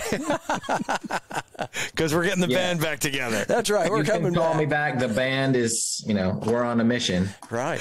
I just asked. Tiny Blues Brothers reference there. Glockenspiel. And what are you going to play? I'll learn guitar with the guy. I'll learn the bass. Whatever he wants me to learn, I'll learn it. All right. I only know 3-4 chords. So next time I come to Dallas, we're gonna have to do a video, and you can post it or whatever. I'll bring, I'll play the racket guitar, or give me a guitar. I'll just play it. It won't sound very good, but we can get Carita to sing falsetto. Do you know Eric Carita? Have you ever met Eric? I have. Yeah. He's a singer. AJ was telling me this. I heard. Yeah, that's right. He showed me his stuff. He's so good. I just saw him not too long, a couple months ago. I stopped by Little Rock. I called him and I showed up at his office and he came back and, he's in the court business now. Yeah. Yeah. Oh yeah. Yeah. That's what they're doing courts and out of Little Rock. And we should bring him into it. No, I mean, Eric, come on, Eric. Here, call him. Call him up, get him in the band. We need. Well, I'm a singer. I'm lucky enough I get to see him probably once, twice a month on Thursday nights. He plays a gig here while he's here working and selling. He takes a Thursday night off and he plays. And he's a mountain of a man. He's about 6'5", just a huge guy. And you'd think he has a big low voice or maybe a Pavarotti style voice. Right. He can sing ABBA. He can sing the Bee Gees, and it is the most faithful falsetto. It's like way up here. And I just did and obviously a great player of many guitars. Like that guy makes a crummy little travel guitar sound good. Like Tiny Tim, Tiptoe Through the Tulips. Maybe not that small. And he's so huge that a travel guitar looks like a travel guitar looks like a ukulele on him. Right. No, we know the place, and Thursday night. You got to stay up for a Thursday night next time you're around. Thursday night, and then we'll go down to this place. Yeah, and it's about same with the schedule. I'll try to fit it in. No. You know what? I wish I could tell you they have dates booked and all that, but it's like once, twice a month Thursday. So if we catch it right, we're going. Yeah. No, please do. It'd be funny not funny, but just fun to go see Eric sing. I want to see falsetto. I cannot imagine that guy. Yeah, because he is a large human. I'm like, how does he, he's Eric Carita, the original 140 mile an hour thrower. I think it may have been 149 once, but is that what it? But I know he's got a poster. Yeah, we've all had that poster where it said the Prince of Tennis, and it's him with the boron racket, and he's got the long or sort of mullet hair like you had, and the headband, and it said something like Prince of Tennis 104. I mean, that's an unforgettable poster in every pro shop when I was a kid. Never had a boron. They were too expensive. Oh, they were $300-400, right? Oh, yeah. And the leather case, man. Those are suede, gorgeous case. Yeah. Eric said he broke a lot of them too. I imagine when he served, he probably just snapped those like kindling. I mean, because that guy, I just remember him having that huge server, and I've talked to him about it, and he's an amazing server, that's for sure. I mean, it'd be fun to be at the net, right there, literally, and just go, try somebody just go. Meaning you're his partner. Yeah, you're his partner. And he's blasting serves. Yes. And if it comes back, boom, boom. Yeah. But you don't want to get caught, buzzing the tower, because I'm sure he's hit one of his partners every once in a while. Yeah. And boy, that could get you, that could stand you up pretty quick, But anyway, all right, let's move on. So Thursday night, you're going to come with us one night to go see Eric sing. We'll make an evening of it. We'll hit a few out here, then we'll go see Eric's band. I'm trying to convert him to Hartrue, so nice. I need to see him again. Well, that's exactly what we're doing. Hey, we'll get him to come out here on Thursday also too before we go and say, hey, look at these chords. You know, you can throw him out here at Bent Tree and go, hey, come see Craig's chords, and maybe we'll play some doubles. And I get him as a partner though. You get Eric. That means I get Rich, so I'm happy. All right. Well, we'll rotate around or something. I don't know if Eric plays. Does he even play much anymore? He coaches a little, and he's such a consultant at the highest levels on serving. Because his serve isn't huge just because he's 6'5". Right. But his serve is loose because his technique, his timing, his looseness. He calls this the snake, this very loose, amazing way. And he coaches at the highest level. And people like Jimmy Arias have called him in to, hey, could you help coach this guy on serves? Yeah. So we'll do that. Yeah. All four of us. We'll make it happen. That sounds awesome. Good. All right, second set. Let's go into the second set here real quick. First paid job that Little Ben's had. First paid job? Yeah. First paid job. Stringing rackets for the Ogden Athletic Club South. Wow. Really? How old were you at that time? So I was in high school. Okay. Mm-hmm. So you probably know Rob Fote. Yeah. Oh, yeah. I remember Rob Fote. Yeah, sure. So Rob taught me how to string rackets when I was 13, 14 years old. He had one of those really old stringers that had the weight on it. Oh, the drop weight. Serrano. The drop weight. Yeah. So they had one of those, and he taught me how to string rackets, and then started stringing my own rackets, and then ended up, I think, my junior or senior year, stringing for some extra money, just strung at the club as a job. So I made a few hundred, a couple $100 a week, maybe, or every other week. Couple $100, something like that. That's pretty good money. That was first paid job. Yeah, that's not bad. So Brad would Brad call you up and say, "Hey, we got a bunch of rackets to string." We got a bunch of rackets, and the racquetball rackets were hard because they were like really, they were like 25 by 25, on a tiny little thing, and you had to didn't like doing racquetball rackets. But. And they had 4 or 5 racquetball courts. It seemed like there at the club. Like there were a few, like that back in the day. Brought another name. So Jim McMahon worked at the racquetball racket club part one summer when he was going to school. Jim McMahon did. Jim McMahon, and then he won the Super Bowl in 1985 with the Bears. The next summer, he was working at the racquetball facility and at the Ogden Athletic Club. See all the pro talent that runs through Ogden. Yes, amazing. AJ, you got to go visit that. Right, I love Utah. Yeah, AJ, do you ski? We should ski. I haven't skied in maybe 3 years, but I used to enjoy it, and I just never did it as a young guy. I probably was exposed to it up in Vermont. You can't beat the skiing in Utah. Oh, I'm sure. If you want to go, Craig, we'll make it happen. Amazing. I hot tub really well. Yes. I hot tub really well. I'm number one hot tubber out there. Yeah. So, I'm trying to get my son's going to start a stringing business here. Really? That's a cool entrepreneurial little move. Got a strong, we just got a new stringer, and we had an old stringer, and so he's going to start stringing rackets. What kind? Yeah, what kind did you get? We're string geeks here. Yeah, we like the equipment. So I have an old Echelon. It's like a Model H, like this kind? String model, yeah. Old Echelon, and then I just got a new Wilson stringer. Is that the Bayardo? The new one. Yeah. Oh, I do like it because it tilts. If you're a shorter guy, you go here. If you're a taller guy, you bring it up a little. Yeah, I decided to get that for him so that he can start his own business and become an entrepreneur and work for the next couple of years and even hopefully through college. Well, one day when he guests on a podcast and somebody asks him, what was your first paid gig? He'll say, I had a stringing business. My dad bought me a Bayardo. Right. And it paid for itself in a year or whatever it is.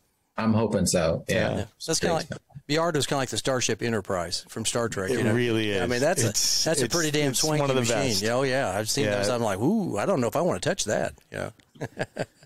All right. Favorite movie, TV show? Do you have time to watch movie TV. or what do you mean? Doesn't matter. TV. Yeah, if you like My Movie or TV movie or anything you TV. like. Yeah. What do you like to? What do you consider some of the classics? Now. So years ago, see, I gave up TV for a long time.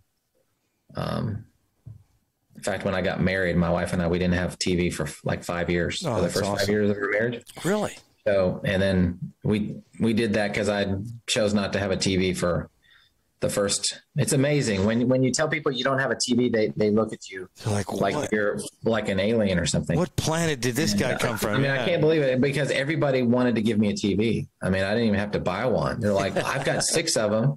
Here, let me just give you 1 or 2 of mine. And no, really, I don't want it. I don't want your TV. So, but once we had kids, we started with the computer and then we finally broke down and we do have probably a large screen TV over there somewhere, but TV show. So my favorite TV show growing up was Magnum PI. Oh, yes. So watched that every week, probably seen every episode.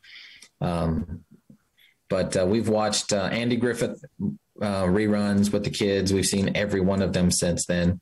So love that. Trying to keep things, we've seen all the Bear Grylls. Mm-hmm. Have you watched the Bear Grylls adventure stuff? Man versus Wild. Yeah. Yeah. Man versus Wild. And then he's done a lot of other things, but as far as what do we watch now? I just don't have any time. Rich, did you love as much as I did, the episode where Bear is up on a mountain with Roger Federer, and at some point they play table tennis on a table this big? No, I haven't seen that one. You got to see that one. You're going to be like, oh my God, I love Bear and I love Roger, and here they are on the same. Really? Okay, we're going to have to look that one up. Yeah. Something like 40, 45 minutes, whatever it is. Yeah, it's such a great episode. Wow. Okay. Yeah, I'll definitely look that up. Folks at home, check that one out. Bear Grylls versus Roger Federer. Versus Roger Federer, yeah. Interesting. I didn't know that. So you probably catch it on YouTube. Oh, I'm sure, yeah. At least the highlights. It's snowing. Like they're in a snowy bank. I'm guessing it's in Switzerland. I don't even remember where it was. But the backpack had a table this big. Oh. They were able to fold it out and put a little net. And Roger, believe it or not, lost a point or two to Bear Grylls. Wow. Breakfast, lunch, or dinner? What's Rich like? Breakfast, lunch, dinner? Oh, I like breakfast. Yeah. I make the best waffles in the world. Oh, nice. Really? That's my kids, yeah. What do you do? Maple syrup or fruit, or what do you do? Oh, real maple syrup. Yeah. Real deal. Real maple syrup, yeah. Best. And if we can, strawberries, yeah. Yeah. Put up some strawberries, maple syrup. Syrup or syrup? I say syrup, but I heard that. I know people say syrup. Syrup. That's one of those potato. Yeah, both of them work. Yeah. As long as it's the real stuff. Yeah. Aunt. Yeah. Aunt or aunt? I'm an aunt, but really? East Coast we say syrup and aunt, and East Coast is where the maple syrup comes from. Quebec, right, Vermont, Maine, yeah. Okay. So I'm I know aunt is controversial, but I'm on team syrup, not syrup. Okay. That's more Western. Like you guys say instead of whiskey, some of y'all say whisky, right? In the old like Yosemite Sam kind of vibe. Yeah, I think in Kentucky, that's where all of the best whiskey is made. And Makes sense. I always pronounced it. Not that I would know. Yeah. But it's whiskey. It's whiskey. Maker's Mark and what was the other one? But just out of curiosity, bourbon. Oh, go ahead. Keep going. I was going to say bourbon barrels make the best smoked turkey and hams, and got to throw in a little bit of hardwood from a bourbon barrel. That's what makes it. If you smoke meat at all, yeah. To use the wood from a barrel from a barrel, that had you can buy them. My brother-in-law regularly buys those, and he's like a gourmet chef. Amazing. He's an attorney, but his second career is going to be a chef. So anyway, fry sauce or no fry sauce? Oh, definitely fry sauce. Really? You know what fry sauce is? No, I don't even know what fry sauce is. We'll give you the skinny on that. Yeah, tell it. That's ketchup and mayonnaise together. And that's a Utah classic. And Arctic Circle. Arctic Circle, yes. Wow. Fry You sauce. remember that? They call it fry fry sauce from sauce. Arctic Fry sauce. Circle. Yeah. That's what made it famous. Arctic Circle was? I did not know that. Just that, well, it did. It did. like a That's burger where I place. first had it. Right. So. Is that because you take anything fried and dip it in your fry sauce? Well, you put ketchup and mayonnaise together. And they dip it and they put it together and they swirl it up. Yeah. And I was like, I remember driving up there and they go, "You want fry sauce?" And I was like, "What? What's fry sauce?" I'll take ketchup." And they go, "You want ketchup?" And they go, "No fry sauce?" And I'm like, "They actually have containers that have fry sauce in it." Combined, pre-mixed. Pre-mixed. Pre-mixed stuff. Yeah. That's the way to go. See, AJ, we got to get you to Utah. Yeah. Right. Yeah. You need to come up. Actually, it's a beautiful place. Oh, it's an amazing place. Ogden was awesome. I mean, I really, I thought, even though I'm not a real winter fan, it was a lot of fun up there, meeting people like Rich Benson and all the cast of characters. We need to get you there. I mean, unfortunately, there's no pro tennis there anymore. We had some of the Avon Futures. Oh, yeah. Women's pro stuff there. In fact, I think Andre's oldest sister, Rita, stayed at our house for the tournament that she played. She was a real good player back in the day. She kind of, her dad, the Agassiz, all of the kids were good tennis players. Philip and Rita was the first. Rita was really good women's player, and then Philip. Anyway, hey, I remember Philly too. Philly was probably closer to your age, or maybe a little bit older. He was he's my brother's age. Okay, yeah. So that's how Mike, my older brother, and Philip knew each other, and then my older brother was always looking out for me. So he's like, why don't we get Andre and Rich? Why don't you have Rich come stay with you? And so that's how that happened. That's how it did. Me staying there, Mike arranged that with Philip. You mentioned Tammy and Rita Agassi. Was Rita the one who married Pancho Gonzalez? Yeah. She was the one who married one of the greatest of all time. Yeah. There's a story behind that, but I'm sure. I'm sure. Did you ever meet Pancho when you're down in Vegas? Did you ever run into him? I think I probably I mean, I played a couple tournaments there. I had one of my best tournaments there actually when I first year 18s. Yeah, I won an Intermountain tournament. I beat Joey Blake. That was probably up to that point. That was my best win ever. Joey was like top 10 in the country, and no one had in the Intermountain had ever touched him before. And so I beat Joey in the semis, and then I beat a guy named Ian Ayler. I don't know if you remember Ian, but Ian was a really good player too from Colorado. But before that, but that kind of took off. My tennis got a lot better after that. Where'd y'all play in Vegas? I just said because the Darling Tennis Center wasn't around at that point, was it? I don't think. If you said the name of the club, I'd probably remember. It was called the Sweetheart. It was like over Valentine's Day. Okay. Probably still have that trophy somewhere in my parents' house. Cool. I just remember playing at UNLV a few times, and then when it wasn't UNLV. It was a somewhere there. So somewhere there, yeah, somewhere there. All right. Well, we always like to ask this question because we've had some interesting dinner guests. So we know AJ and I will be invited to the soiree, like we say in Oklahoma, hoedown, shindig, something like that. But it's a party where you can invite anybody that you want to invite, all the way from back to Adam and Eve, all the way forward. They can be alive. They can be people who've been deceased. So we know AJ and I are coming, and we're going to have some fry sauce that we're going to bring, and have some smoked meats from Mike Benson. Is that right? You said he was a gourmet chef? My brother-in-law. Oh, brother-in-law. Okay. No. Mike's not that good. Okay. I was going to say Mike can't cook anything. He can't boil water, huh?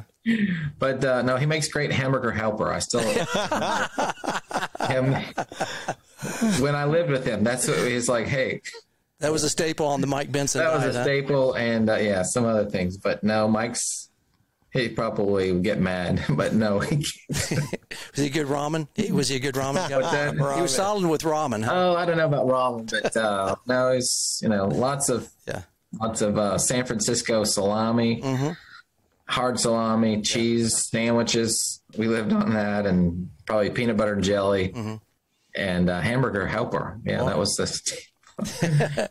So I'm sorry. What was the question? So I don't think you're going to serve that because your tastes are clearly up here. A little higher. But who are the four dinner guests from any era? Dinner guests. Yeah. They can be from literature, anywhere. We've had some interesting people. history, fiction, anything you want. I mean, I've started listening to a lot of audiobooks now that I'm traveling quite a bit. But I've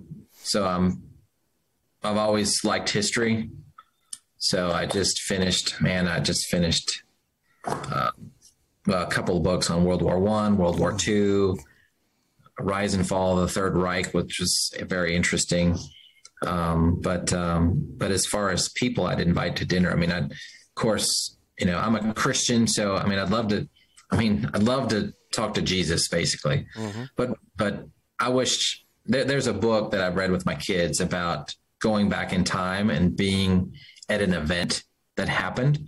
I would love to do that. I would love to go back in time and just watch an event, like watch the crucifixion or something. Not that would be a great, because it was a very sad event. But so I would definitely, bring Jesus to the table for sure. Probably some other historical figures. Winston Churchill comes to mind. Abraham Lincoln, definitely would like to talk to him about the Civil War and what was going on, at that time. There's another one that just, popped into my head. I've got a great uncle, or not probably a great, somebody we're related to. His name was John Rankin, but he was a Presbyterian minister back in the Civil War days. And he was part of the Underground Railroad, that helped slaves, get free. But they've made his old house a museum in Ohio, not too far from here. But I'd love to, get his perspective on slavery, because he, obviously a white guy, but he put his whole family, in jeopardy a lot of times. Trying to, right a wrong, which, I think we would all agree that slavery is wrong, but I would bring him, love to ask him some questions. What a list. Lincoln, Churchill, the Christ, and your own Rankin. And John Rankin. Yeah. Love to get his perspective. So, that's interesting. Interesting. I mean, there's, that could go on forever, but those are just kind of off the top of my head. Yeah, no, that's some good guess there. Yeah. We were honored always to. We've heard a couple before. Jesus, of course, is obviously on a lot of people's. I mean, and that as a Christian, you're like, you got to say Jesus, otherwise you're not really, you're not. But I mean, no, he'd be interesting to talk to just to see what his perspective and all that. I think we've all read the Bible, and you just kind of get his insights. But really to be there and to. I'm like you. I'd like to be a time traveler and go back and could just kind of be, I don't know, fly on the wall or just kind of see what's going on. Just kind of, I'm always an Old West person. I know I like the 1850s. I love the Old West, out in West Texas. Yeah, right Panhandle. Before the Civil War. Yes, right. Yes. And, so I like that time period, but I also would like to be, a time traveler like that and go back and just kind of see what's going on, just, and not be known, just kind of, know what I know today, but just go back in time and just kind of think about it. I mean, I love history. If I could do it over again, I would have been a history major, and I would have done that. In fact, I'm trying to steer my kids into that possibly, but you turn out like me. So I'm a history major. History buff. History and political science. Yeah. That's why I'm a tennis pro. Well, it's amazing. Yeah, I mean, just looking up the history of World War I, World War II, and then you get insight on what's happening in Europe right now, with Ukraine and stuff. Yep. And Russia. So it's wild. It's wild, but there's a lot of irons in the fire that go on out there, and there's not necessarily what everything looks like it's on the surface. You got to dig a few layers deep in the onion, and sometimes you can uncover the truth. History always. But history always does repeat itself, though. There's never. No, Craig. I'm just going to watch CNN and Fox and just fall asleep. Oh, there. Yeah. I do that too. Yeah, that's easy to fall asleep on those people. That's right. Well, we're gonna work on this guy. We're gonna bring him back to. Right. We're gonna get them either skiing or Yes. maybe I love it. we Yes. need to get you all at a pickleball tournament somewhere. Yes. You know, you can do, you know.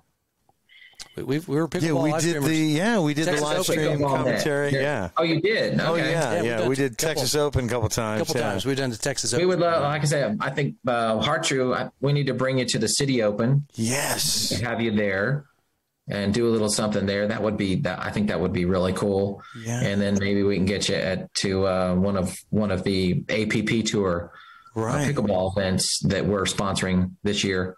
We love the APP. We're down with APP and Ken Herman. Yes, Kenny. And we've done some work with PPA, the other tour. Yeah, that- PPA and APP. Hartrue's doing something with APP. Good. They're doing something in New York. You think you all could maybe get up there and do something up there? We can. And I'm glad you Or mentioned the City Open. You mentioned the City Open. Our good friends, the Brothers on Tennis, do taste of the City Open. Do they? That taste Yeah. of that Yeah. player party, basically, with all the best restaurants in D.C. that come out to that. Somehow, Craig, you need to Yeah, they don't want my humor there. Yes. get Bentry to somehow. We'll get there. We're on it. We'll take a trip. on it, Rich. I'll get our members to. They like to travel. I've been. You should bring them. Yeah, Yes. make it. I know a lot of pros that bring their clubs to Cincinnati. Yeah. Actually, some of our friends, she has a niece, Haley Baptiste, who lives in that area. That's right. Yeah. The Whitings. Yeah. Yeah. So So they a couple of our live in members. that part of the world. Yep. I mean, I know Haley trains in Florida, but Right. she's from D.C. and she always plays that. Yeah, the City Open. That kind of a tournament when they have a WTA I stuff. was just talking to Adrian about Haley the other day because she had qualified or was playing Miami Open. Right, we were talking Right now. about- Yeah.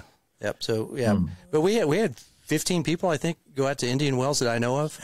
So yeah, I can get them over to the City Open. They'd love to travel. I mean, we've been to French Open, Monte Carlo, Monte Australian Carlo, Open a couple of times. So yeah, Washington. Yeah, we can get over there fairly easily. So I can make sure we get over there. But we'll take AJ. He's the better interviewer. I'm not. I'm. About that. Hey, our producer lives in Maryland too. Are you? I mean, are you all together, or is this some kind of? I mean, are you AJ? Are you somewhere and Craig? You're somewhere else? We are right next to each other at You're right Bentry next to each other, CC. okay. Craig lives 5-10 minutes from here. I live about 30 minutes south Okay. or 25 minutes south in Dallas. He lives. We've got him. Like superimposed on here. So he's. I didn't know. I mean, He didn't they're want doing me. all kinds of hologram things. I didn't know if you all were. He didn't want to be around me. He says my breath stinks. Are you kidding? East Coast, West Coast. East Coast guy, West Coast guy. Oh, West Coast for sure. West. We're on the West Sorry. Coast because that's a big coast. That's a big coast. It's a big coast. Well, it is a big coast. I mean, yeah, but Where's your favorite? San Diego, or do you go all the way up to Seattle? on the West Coast, probably. See, I mean, I lived in Seattle for a short period of time and loved it. But you can't beat San Diego either. But Seattle is it's really nice, of course, and they have great coffee. That's I drink too much coffee. A place called Starbucks up there, isn't there? I've heard of the I Starbucks. stop at Starbucks. Yeah, the original. Yeah, when I was coaching Liberty, we had to stop at the original Starbucks when we were there. How big is that building? Is it expanded over the years? Probably. When I was there, it was tiny. Oh, really? I thought Okay. it was just a tiny little hole in the wall. I thought that was the first one that they made. Probably. Yeah, I didn't know if they had, bought land around it and made it bigger. Because everybody wants to go to the original one, or they just kind of left it the way it is. I think they left it the way it is. But of course, there's 1,000 of them around. But Yeah, and they have Seattle's best coffee, Tully's. They have all the other. Oh, do they really? Yeah, Okay. they have all Seattle's the. best coffee is really good too. Yeah. I like that coffee too. I buy that. It's usually cheaper than Starbucks, which is marked Starbucks. up because of the green lady logo, right?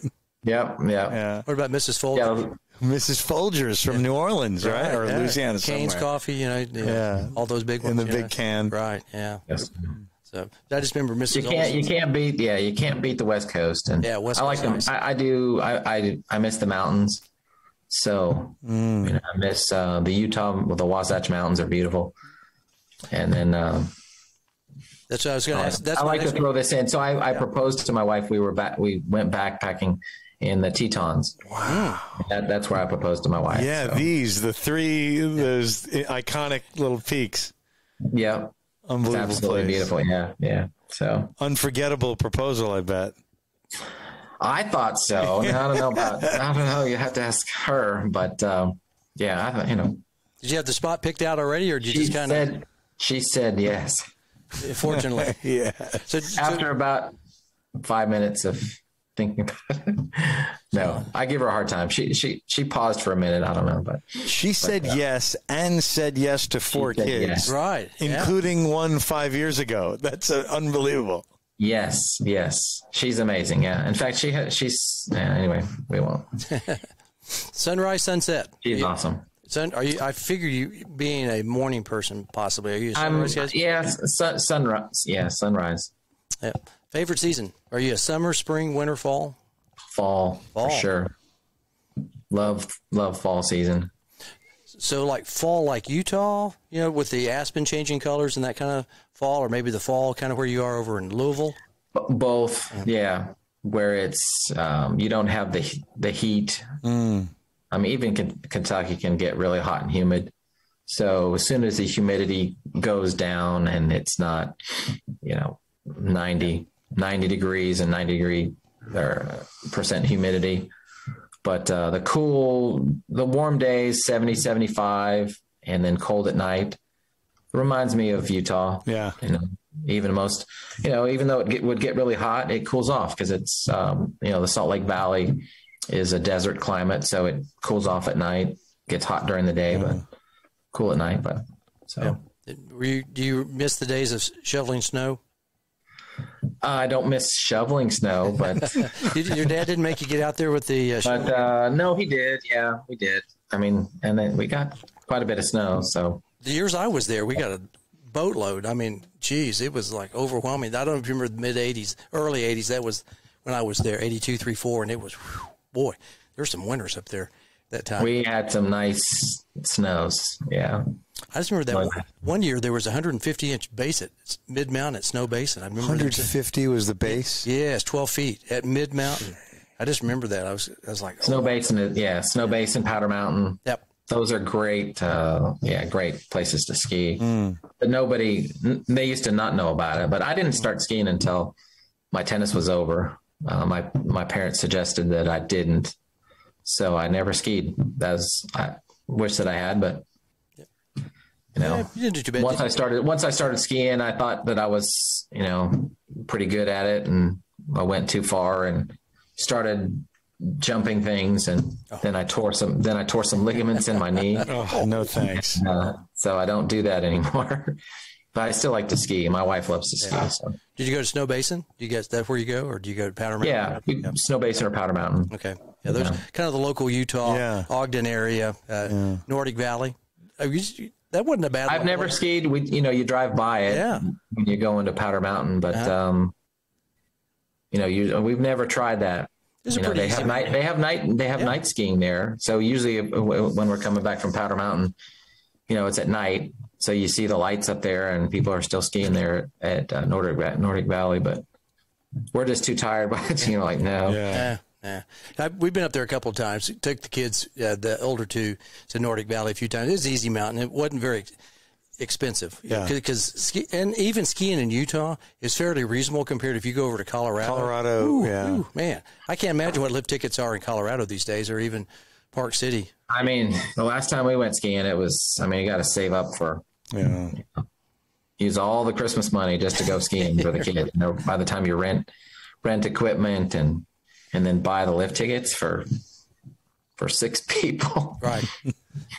Big family you both have. Yeah. Oh, yeah. No, I just remember. I complain about just 3 of us going to ski, and you guys have 4 kids each. Yeah, it was. We got to hit up Grandma and Grandpa for some help on that, and then they have. So that's nice. So anyway. Well, let's turn this back to the third set now. Yes. We're going to round the corner here on the third set, and we'll bring it back to tennis. The tank is full, I'm telling you. Yeah. For the third set, yes. My tank is full. We got a couple of more tennis questions that I like to bring this back to. Indoor, outdoor tennis. Indoor for sure. Indoor, okay. Like Utah indoor, or maybe like Louisville, a little bit. It doesn't matter. It doesn't matter. Indoor. Because the points are faster. My serve is bigger.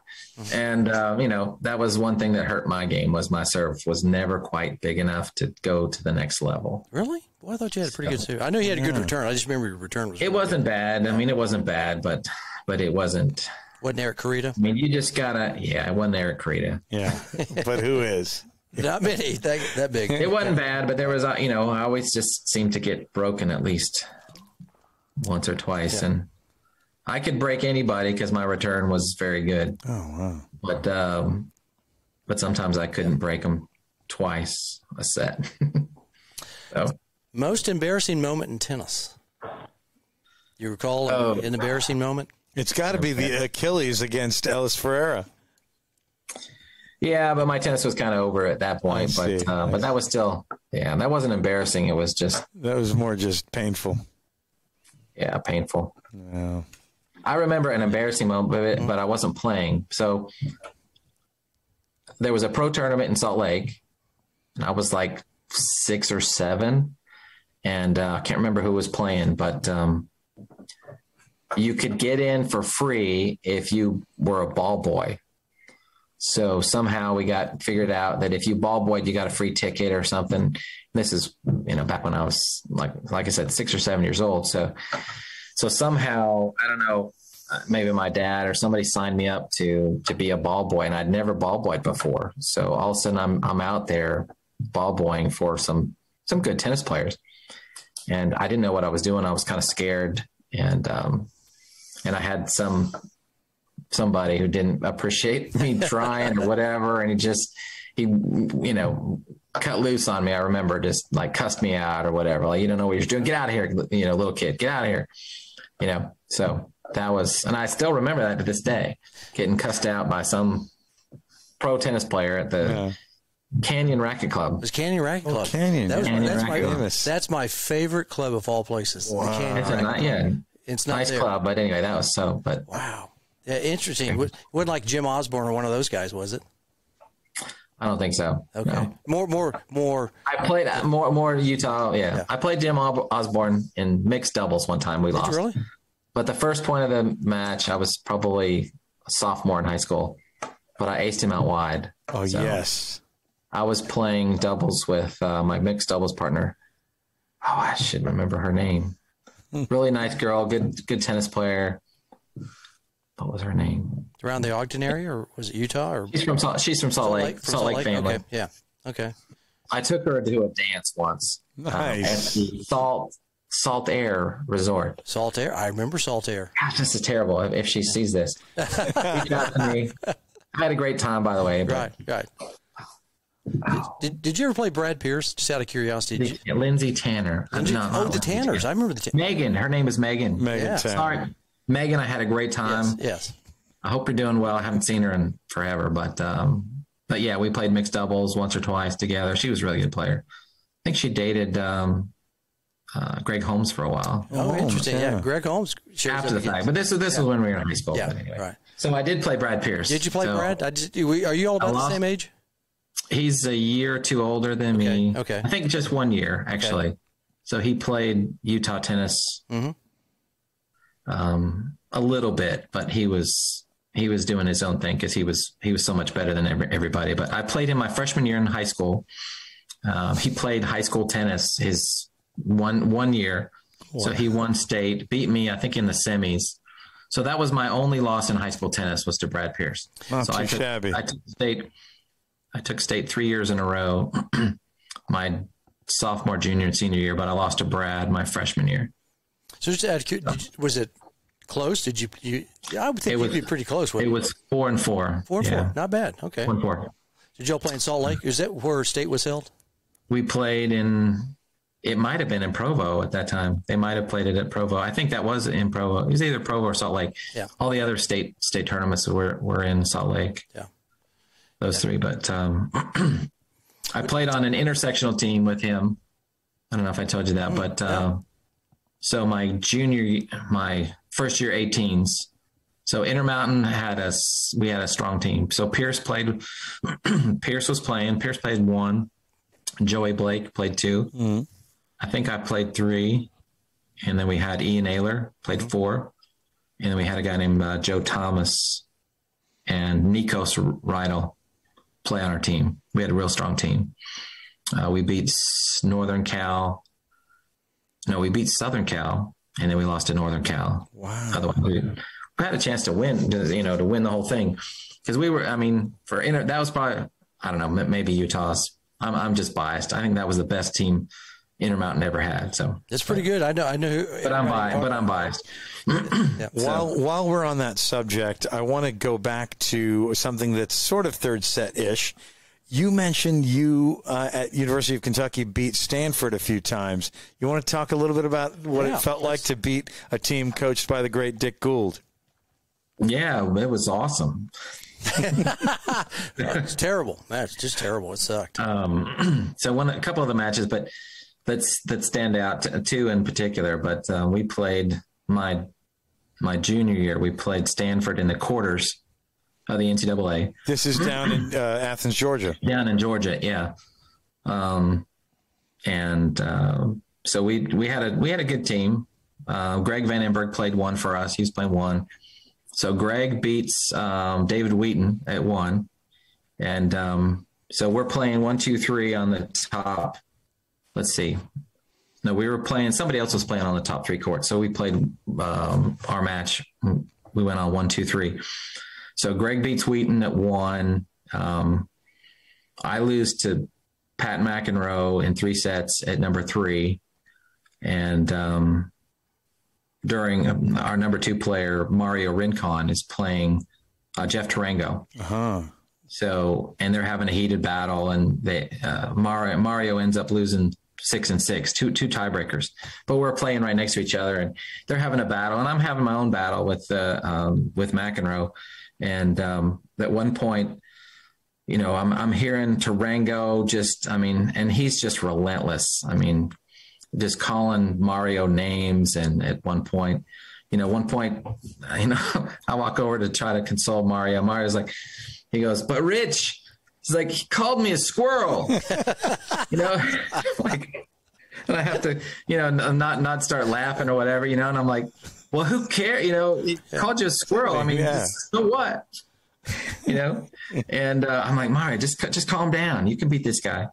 So Mario ends up losing, but I'm still playing. My match it's kind of long, but Mario loses, and I at one point, game, set, match, whatever, I look over, and all of a sudden Mario takes a swing at Tarango, like they're at the net. Wow. So Tarango's still saying stuff, and Mario takes a swing at him, and all of a sudden the 2 players just, converge, and the coaches run out there, but the coaches were running out there before I could get there. But, they were having a fight right there on the court, Tarango and our guy, Mario Rincon. So, was this after the match? Was this just after the match? Probably. This is just after the match when they're supposed to be shaking hands. So instead of be convivial, shaking hands, Mario Mario is the nicest guy ever. And I've talked to Tarango after the fact, and I think he's calmed down a little bit, maybe, but maybe a bit. But maybe a bit. I don't know. I haven't seen him in a while, but my doubles partner, my old doubles partner, has a good story with him, because I think they got to a semis of a Grand Prix tournament. My old doubles partner from Kentucky, Adam Malik. But anyway, so that was one of the best memories I have, but we ended up losing. So, but Greg beats Wheaton at 1. We lose at 2. I lose at 3. And we had a guy named Sammy Stinnett. He played 6. He wins. Sammy almost never lost. So we had Sammy Stinnett never lost at number 6. So he beats Stanford's number 6 guy. And but we lost at 2, 3, 4, and 5. So we're down 4-2 after singles. So they kick Tarango and Mario out of the doubles. Oh. So that's the only thing that they do, is they kick them out of the doubles. So Greg and I, we win our match at number 1 doubles. We played Wheaton and somebody. I think Wheaton and Tarango were supposed to play together, but so Wheaton played with somebody else, and Greg and I beat those guys. And so we're down 4. So now it's 4-3, and then we were winning at number 2 or 3 doubles, but then we lost one of the other doubles. So then it was over. So we lost to them. Tight match, heated match. I feel like I had chances to beat Pat McEnroe. Yeah. But because I lost the first after being up a break, lost the first, and then I won the second, and then ended up losing in the third. So, but we had a good team, but just not quite good enough. That was one of those matches. Then we played Stanford a year or two later, and but we played them at the National Indoor. So National Indoor we played, and I ended up playing Martin Blackman. So the year before that, well, it doesn't matter. That year, the indoor, I played 4. So I played Blackman at 4, and my doubles partner at the time, Adam Malik, played 1, and Adam was a really good player. I think Adam beat. I want to say he beat Tarango at 1 probably, and then I beat Blackman in straights at 4. But anyway, it came down to the doubles. It came down to number 1 doubles.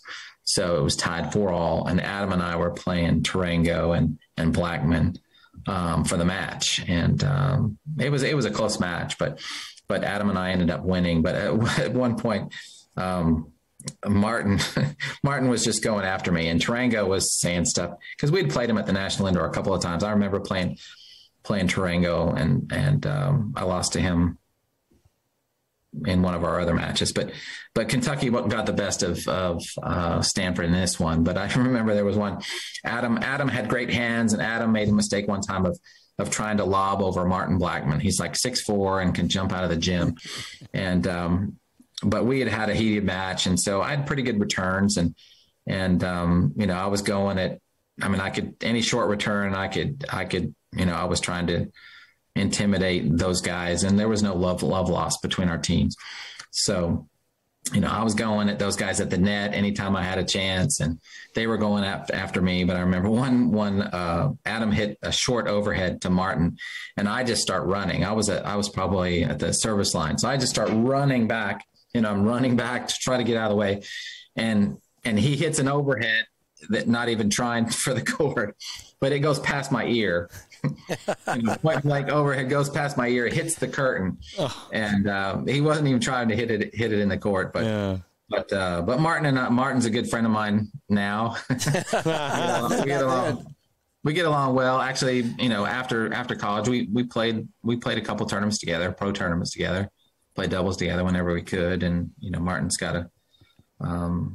a Christian, and so we had some fun talk about Kentucky versus Stanford. Obviously their program is, history, so many championships and stuff like that. But we had some fun. Yeah. We had, so we beat him at the National Indoor, and I think we made the semis that year.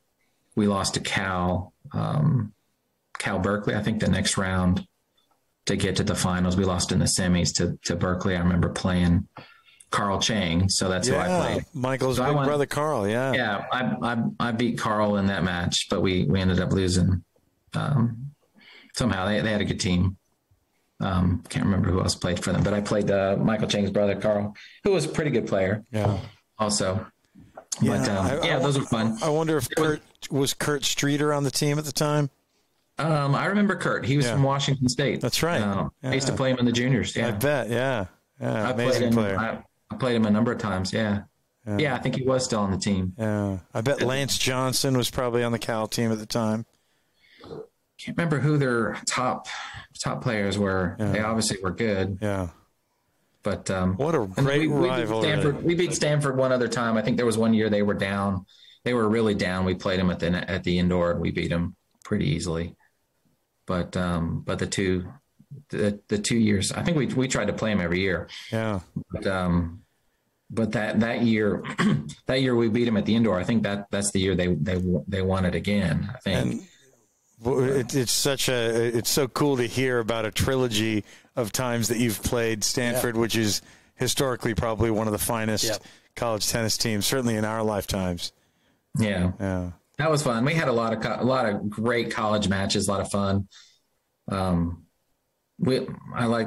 want to say we beat every team at least once during my time, except for LSU. I never beat LSU at the time. We had chances to do it, but we never did. A couple of the best college matches I ever played, that Stanford one was those two Stanford ones were way up there. But two of the best college matches, just because they were so raucous, I guess, was at LSU. We lost to them in a close match to win the SEC outright. Wow. Outright. We had chances at, I think, number 3 doubles. It came down to the number 3 doubles. We ended up losing with some controversy. But I remember that match that Jerry Simmons had a keg or two he'd brought out. And Coach Simmons, that doesn't surprise me. Somehow he brought out, half the football team who was on the fences threatening all of us, with our lives. Yeah. And they're 300 pounds. And they were calling everybody squirrel.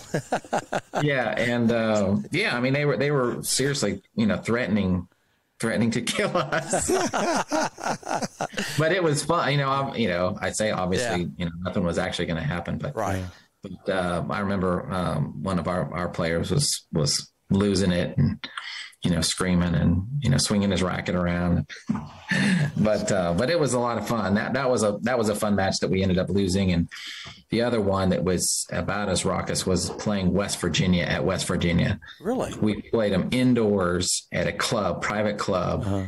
And I think the alcohol was flowing. And so everybody in the place was just, screaming, right? Screaming and yelling and getting personal. And we ended up losing that match. That was probably one of the best teams that they had. They had a player, Joby Foley and Paul Mancini. But anyway, they beat us in a duel at their place with some very raucous fans. But I mean, that's what made college tennis fun and great. And, I wanted to, when I was at Liberty, I wanted to get a band, let's have a band come and play, and let's change the way college, let's bring it back to having fun. But anyway, our heyday. Yeah. I mean, that's the best. Yeah. That was the highlight. Those were fun. I mean, those were some of the, and everybody remembers those matches. Unforgettable. Yeah. I'm sure that Mario, you remember when Tarango called me a squirrel? Mario's still coaching. Mario is the assistant men's coach at Louisville now. Yeah. So he was at Miami for a number of years coaching, but now he's at Louisville. I need to get over there and watch a match, but I've gone over a couple times and just said hello, but good friend. Yeah. You don't call him the squirrel, do you? No. He called me a squirrel. I'm like, dude, that's not really that bad. That's pretty good, actually. Yeah. And then to take a swing at the guy. Yeah, Tarango's done worse. Oh yeah, Tarango. Yeah, we all know what that guy can do. He's an interesting cat. That's for sure. So, he would, Yeah. What's your favorite tournament? What's your favorite tournament besides college tennis? It could be a junior tournament. It could be one you played on the tour. It could be because these are great stories. My favorite memory is so my college doubles partner Adam Malik. Mm-hmm. We won a challenger. So we had won a number of satellite events, a bunch of satellite events playing doubles together. But we finally won a tournament. We won a tournament in Germany. I'm trying to remember the town. Anyway, we won our first challenger ever. So we beat a couple good teams, getting to the finals. In fact, I couldn't recall, but had to ask Adam. But we beat Alexander Mronz and Mronz and Arnie Toms. Oh, I remember Arnie Toms. Yeah, sort of receding hairline, blonde guy. Yeah. So Alexander Mons used to date Steffi Graf. Ah, yes. Really good German tennis player. So Adam and I beat Mons and Toms in the semis. Kind of had a little bit of heated match. They were supposed to win because that was their home, on their home turf or whatever. And who's this Malaysian guy and some American guy? Yeah. They can't play. What are they doing out here? But so we beat them in the semis, and then in the finals we played Wayne Arthurs and Simon Ewell. Oh yeah, both Australians. Yeah, Australian guys. And had a really good match, with them, and so that was probably my favorite memory. So we won that tournament first time ever, and I remember hitting a forehand return winner to break probably Arthur's, on a break point, and that's probably one of my best returns. Rich, great job. That guy is 6'2.5" and lefty, amazing server. You think he's taller than Wayne Arthurs? Craig is referring to a hilarious story here on our podcast. Philip Farmer, Andre Agassi had a bet as to who's taller, and Andre knew everybody's height, social security number, anything. He was like a walking savant. And Andre lost. And Andre lost a $10,000 bet that Philip and I forget who actually is taller. Right. I think maybe Philly is or whatever it is. It was a funny deal. It was so hilarious. Do you know Phil Farmer? Do you know Philip? No. Okay. He's a bit younger than us. I think he's about 40-something. Yeah, he's early 40s. He played at Oklahoma University and now coaches Austin Krajicek, Hans Hotch. He coached the Bryans. Used to coach the Bryans and Sam Querrey also. Yeah. Oh, wow. Okay. But he tells this funny story. Oh, it's too much. It was. But he was taller than Andre? No, Arthur's. Wayne Arthur's. Andre is more 5'10"-ish. Yeah, Arthur's and him are like 6'2" or 3. They're pretty close. But Andre said something like, "You're taller than Phil. Phil, you're taller than Arthur's," and Phil's like, "No, I'm not. I'm 6'2.5". And so there was a big buzz going around. In Indian Wells, it came to culmination, and they said everybody was just. They immediately knew that they'd be there. They made them stand back to back. And Andre was so angry that he had lost a bet, but insisted. And Phil's like, "Look, you don't have to give me 10,000." Right. Andre had an envelope this thick of big bills. Right? He didn't like 20s. He didn't like 20s. He wanted 50s and 100s only. That's all. Yeah. So Phil tells this story. It's funny. Yeah. So good. But when you said Wayne Arthurs, we both started thinking about that story. So you played Wayne Arthurs and you were part of Andre Agassi's house. Yeah. All these worlds are colliding right now. There were, it's, 20 degrees of separation or something like that. Yeah. It's funny. Evidently that was my best. That was my best memory of tennis and that was in Germany. Adam and I, we spent a lot of time together. I went to Malaysia. We spent a lot of time in hotel rooms together. I'm sure. So he's a great guy. I was in his wedding. He was in my wedding. And he's just a great guy. He lives in Lexington now. He's actually coaching at Midway College now. Oh wow, right there in Kentucky. He's the men's and women's coach. In fact.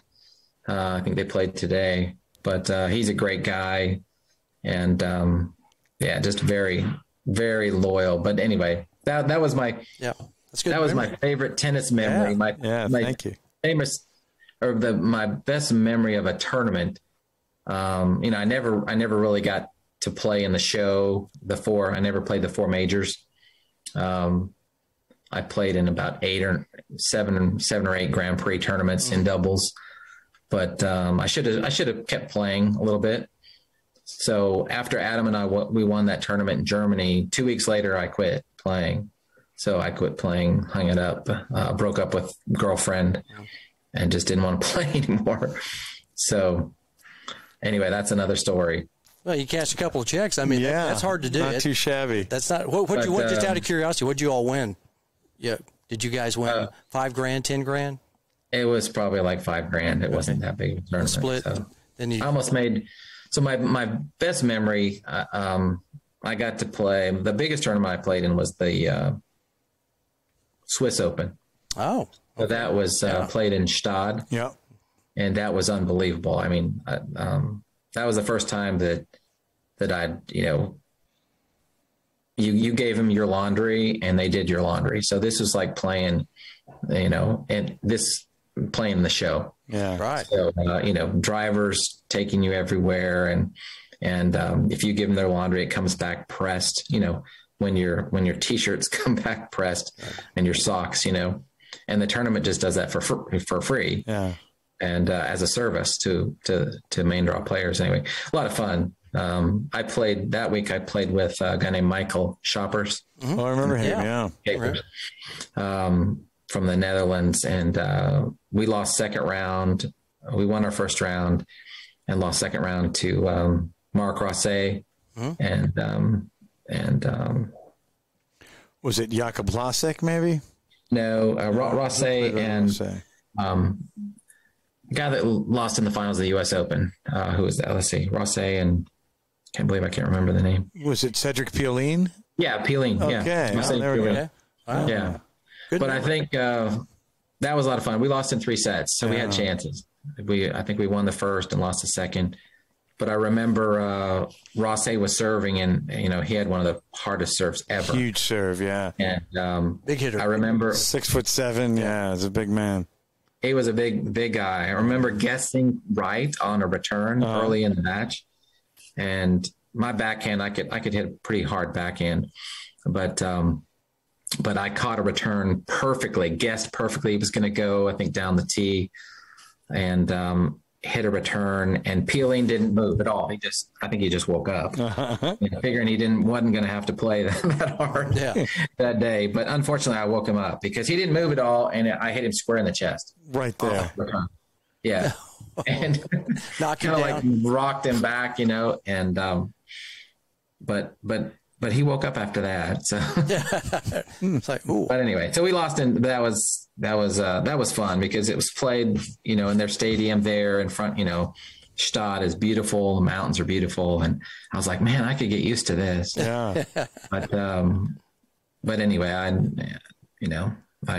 stopped probably a little too early, but regret stopping a little bit or too early. But anyway, a lot of things going on at the time. Yeah. Who's your favorite player? Probably still Borg, past player, but Rafa? What about Rafa? loved it. Well, I mean, yeah, I do love Rafa for sure. Rafa, but Federer, Rafa. Yeah, Rafa. What do you think about Rich? Well, Richard Branson, no, I'm very, very happy you've mentioned me, it's a privilege and an honor to be in the conversation with Rich Benson, no? I hope one day I can hit my serve and he will return it awfully well, no? It's going to be great, no? That's amazing. That's really awesome. I got to work hard, no? That's right. Try to get my serve past the great Rich, no? I'd love to, maybe I can see him play before hopefully he's got another one in him. Hopefully a couple more years, or a year. Yeah. Tough. Yeah. What, 6? He's out 6 weeks with that rib? Yeah. Got a fractured rib or something? I mean, he's come back, though, so never count him out, for sure. He was on crutches 8 months ago. Yeah. Wins the Australian Open. That's amazing, yeah. Crazy. Well, we're not going to count him out, that's for sure. No, yeah. So what sport would you have played if it wasn't for tennis in the great game? Do you think you would have done basketball? Would you have been Baseball. Baseball. Interesting. Baseball. Did you play some Little League growing up there in Ogden? I did, yeah. Loved it, yeah. What position were you? I always liked playing the team sports. That's why I, had so much fun playing doubles, and did well in college. Got a lot better in college. I just love the college atmosphere. Yeah. Playing on a team, playing for yourself all the time. I had a dream to play when I went out and played. You're playing for yourself out. Yep. In all these odd countries, someplace where no one even cares if you're playing, or, it doesn't really matter whether you win or lose. You're just going, gosh, I need to get some points to get to play some bigger tournaments. But baseball, I played second base. Okay. Yeah. Usually second base, and had some good hands. Quick. Yeah. Loved it. Yeah. So just my son, I've got a baseball player now. In fact, he played. Yeah. He played a game today. I took him to the game today. They went down today. They were hoping to win the tournament, but because they beat yesterday, he played 3 games. They won all 3 games yesterday. He's in a 13U team, plays on a travel team, and then he also plays on his middle school team, and he got to play 2 innings at third base last night in a varsity game. Mm-hmm. And then he got 1 at bat, and he hit a double actually at a high school game. Going. 13. He's 13, so pretty good eye-hand coordination, like the old pops. Yeah, just chip like off the that. old block. Yeah. But it's fun. I mean, I like to compete, so you know. So just out of curiosity, and you might, I don't think you said this, but how'd you get to Kentucky? Just out of curiosity, because I'm sure that did you have some other places you could go, like Weber State? You passed us up. He passed us up. We were right. He was right down the street, for God's sake. Right there. No, Utah? Not really. I mean, like Utah. Would you played for Harry James? Did you like Harry?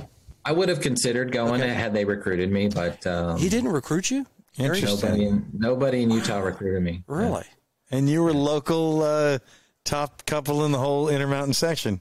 Yeah, I remember something. It might have been even put in the press that, you know, Keith Cox said Rich isn't good enough to play for Weber. What?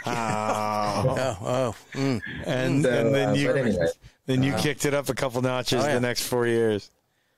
But my high school girlfriend went to University of Utah, so I probably would have considered going there. But Harry James, I think my dad kind of got involved in a little bit of the tennis politics early on, and I think that had something to do with it. But missed on that. They whiffed on. But what got you to Kentucky? So just curious. So Dennis saw me play at that intersectional team that I told you about. So my first year 18s, I was playing in Illinois on that team, and Dennis was recruiting Greg. Greg was playing for Florida, I think, at the time, and that's Greg Van Emberg, right? Van Emberg, yeah. Greg Van Emberg. And he saw me play, and I remember at some point, you know, he introduced himself to me. He said, "Hey, I'm University of Kentucky's tennis coach, and you know, watching you play this weekend, and you know, would you consider going out of state?" I said, "Yeah, absolutely." Yeah. So told him I was interested, and so he started recruiting me, you know, right after that, and offered me. I took a recruiting trip, went to a University of Kentucky basketball game. Wow.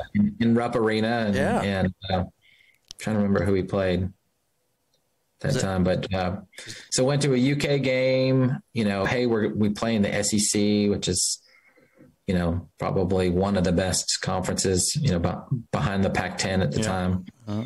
But, started recruiting me, had a great recruiting trip. They built an indoor building. Kentucky had just broken into the top 25 the year before. And I wanted to play in the SEC. I thought I could play. I was starting to play with the best players who were going to the best schools. But nobody offered me a scholarship. I wrote to, you know, the other schools, and they said, "Hey, we'd be glad to have you walk on, but we don't have any scholarship for you." Some, you know, top schools in California. And we just, you know, I came from a middle class background, you know, and I needed a scholarship. I was the youngest. We still had, my sisters were in college, and my brother played at an Ivy school. And so he still had debt to pay. Yeah. So my parents just couldn't afford to, you know, pay anything. And Dennis recruited me and saw me play at the intersectionals when we, you know, did well. I did well that tournament. That was probably my best tournament. I pulled together a couple good wins and top 20 players. So I'm surprised nobody in the Intermountain, because I know Colorado played tennis at that time, or Wyoming, or UNLV, or Nevada. I was considering San Diego. Yeah. And then Southern Illinois had just had Flack and Seguso. Yep. Kent DeMars had a great thing going. Obviously, they did really well, so they were on the radar, and they started recruiting one of my doubles partners in the juniors. So I went on a recruiting trip there. They offered me a full ride, you know, while I was there. I said, no, I need to talk to my parents.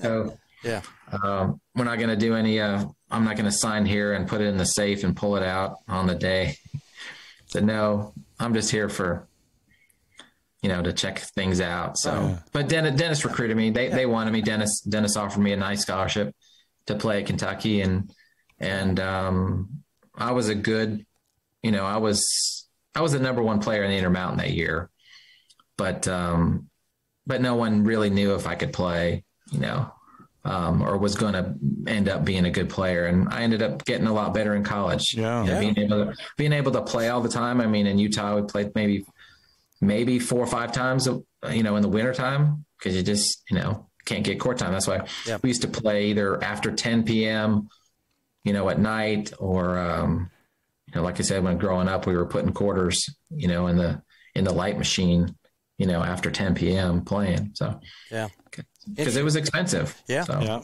That just really surprises me. Yeah. I mean, but that there's a lot of diamonds in the rough out there. And he got better and better later on. Yeah. Good job peaking later, Rich. So what sport would you, I already asked that question. Baseball. Yeah, baseball. Baseball been very good. Very good to me.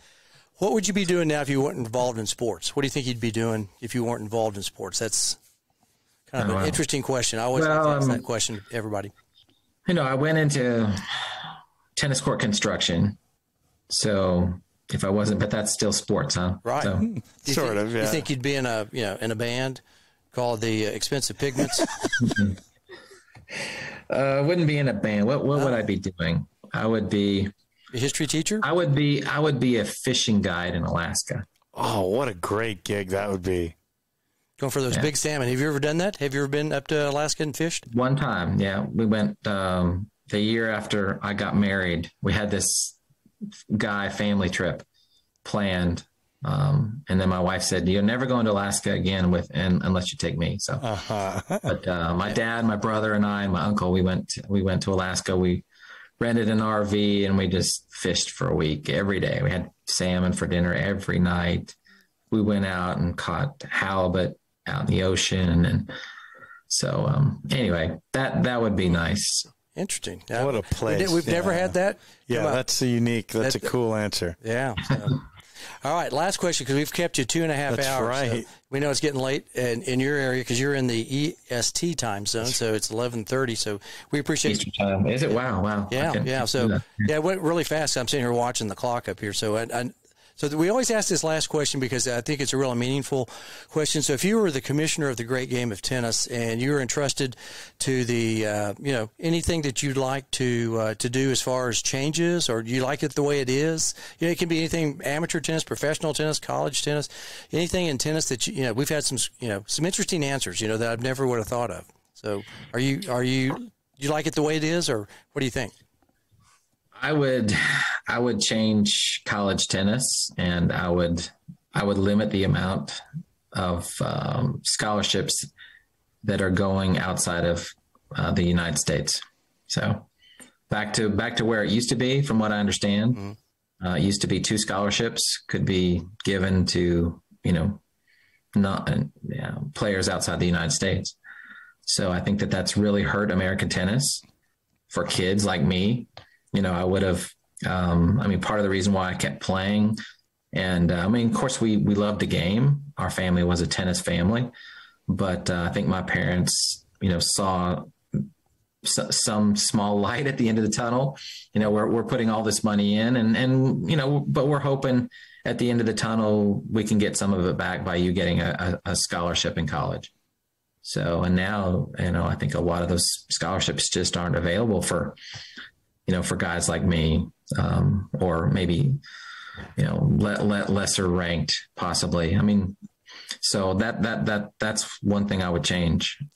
Limit half the scholarship should go to American players, and that would improve American tennis. I think it would push American tennis up, at least on the men's side, at least a little bit. Back in the day, you had a lot of top players come out, back when Chang and Agassi, but I think part of the reason why you had those guys that really rose to the top is because you had another 30 to 50 guys behind them that were kind of pushing them a little bit. And I don't think you have that now. You just don't have that now. And I think you've lost college tennis being kind kind of a training ground for pro tennis, pro American tennis. Yeah. So that's what I would change. I think NCAA has some issues. I think they've got a lot of issues actually, but you know, I wish the USTA would do something. You know, I think the only organization that could put some pressure on the NCAA would be the USTA. So, in fact, before Mike Dowse resigned, I was going to try to, not that I could do anything, but you know, say, Mike, you know, why doesn't the USTA put some pressure on the NCAA and let's change that? But obviously, if they change something for tennis, you're talking about changing all of the sports. But I think the NCAA is going to go through a transformation here in the next couple of years. Probably not real conducive for that organization. You know, I think things are going to change. But anyway, that's what I would do. I think American tennis has suffered because of that fact. It's become a nice training ground for everybody else. Yeah. Such a well thought out answer. Thank you. Yeah. Appreciate that. You hit my hot topic button. AJ knows that irritates me faster than anything else. And I've got some great friends that are foreign players. Of course. And I stayed in Australia with my buddy Barry Nissenbaum, and wouldn't have met him, but we only had one or two around Weber at the time. Like what you were saying, if you limited the number, I think it's always great to learn about other cultures, other people. Yeah, you should have. Yeah, absolutely. That's what college is. 2 summers when I was a junior, we hosted a German exchange tennis player. So we and it was such a fantastic thing for me and for our family. You know, we tried it one summer, and then a couple years later, I couldn't go to Germany. It was going to be because my tennis was going on. So we invited him back, and he came back for a second time, and it was awesome. I still keep in touch with him somewhat, but that expanded my horizon. When I was in college, I went over and stayed with him. So yeah, absolutely. Having other cultures is absolutely fantastic. And some of my best friends are, Mario Rincon from Colombia, Bogota, Colombia, and Adam Malik is my best friend from Malaysia. Yeah. And I haven't been to Bogota, but I've been to Malaysia, been to Germany, through tennis friendships. And that wouldn't stop just by limiting it. It would just provide a little bit more opportunity for American tennis players to have that opportunity. I remember, 10, 15 years ago, probably 20, reading articles from coaches in the United States trying to defend it, going, well, we're all about the great competition, and great competition is going to provide, it's actually going to be a benefit to American players, which I totally disagree. Because if you don't get the opportunity, you just, if you can't play, if you're on the bench, you're not going to get any better.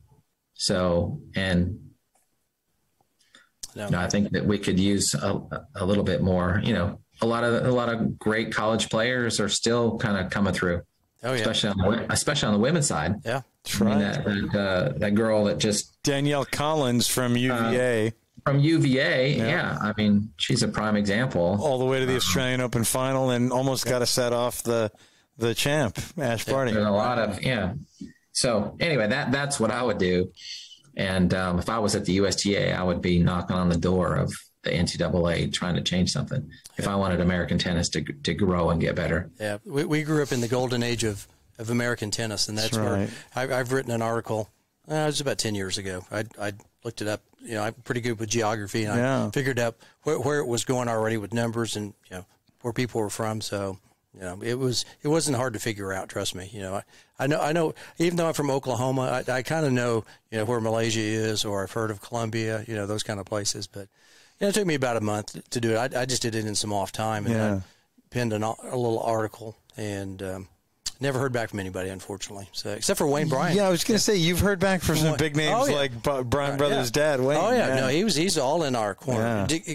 Like I said, I can talk on this subject ad nauseum, and I'm sure. Well, I think it needs somebody to, unfortunately, in today's society, file a lawsuit to get something, at least some publicity in that direction, because It's again, from a strictly tennis standpoint, it's not good for American tennis. I'm sorry. Yeah. So, and I'm not wanting to limit anybody's opportunity, but let's level the playing field a little bit. Yeah, no, I agree. So, very thoughtful answer, very convivial, very friendly. You didn't throw anybody under the bus. So.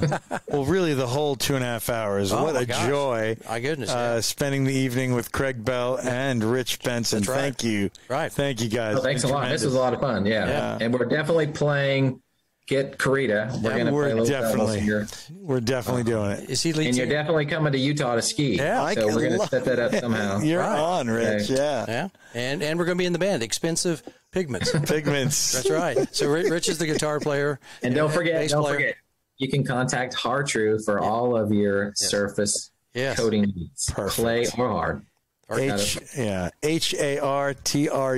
and on Instagram, Hartrue with a 1, the number 1.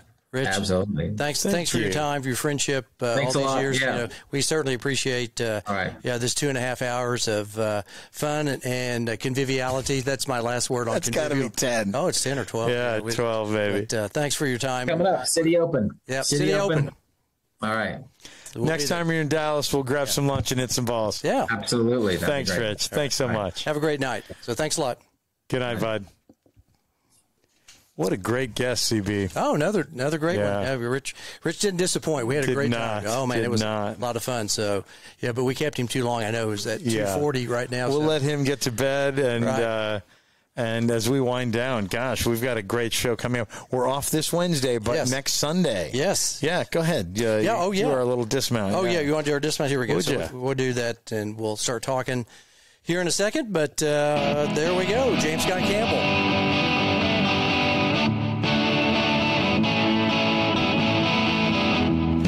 Everybody, thanks for listening to Season 1, Episode 114 of At the Net Podcast. Join us next week as we talk with Jason Cordova. Yes. He has a fine Corinthian leather in the Chrysler Cordoba. That's right. Jason does what we call a unique glow-in-the-dark tennis experience called Explosive. So it's going to be interesting. Explosive. And maybe Ricardo Montalban makes an appearance. He might. And he's fine Corinthian leathers. Also, we're going to be off Wednesday night for Instagram. I've got an event here at the club, but we'll be back the following Wednesday night doing tennis shorts, right? That's right. Yeah. So look forward to it. Lastly, be sure to like and follow us on Facebook, YouTube, Instagram, and our other social media outlets. Plus, tell a friend or friend. We'd like everybody to be netheads, right? We'd love you to join, like, subscribe, share, be a nethead. Email us. We'll get you a hat or a T-shirt or some At the Net swag. So thank you all, and very nice. We'll see you Sunday night at the Net. And that's the tennis news as it seems to us.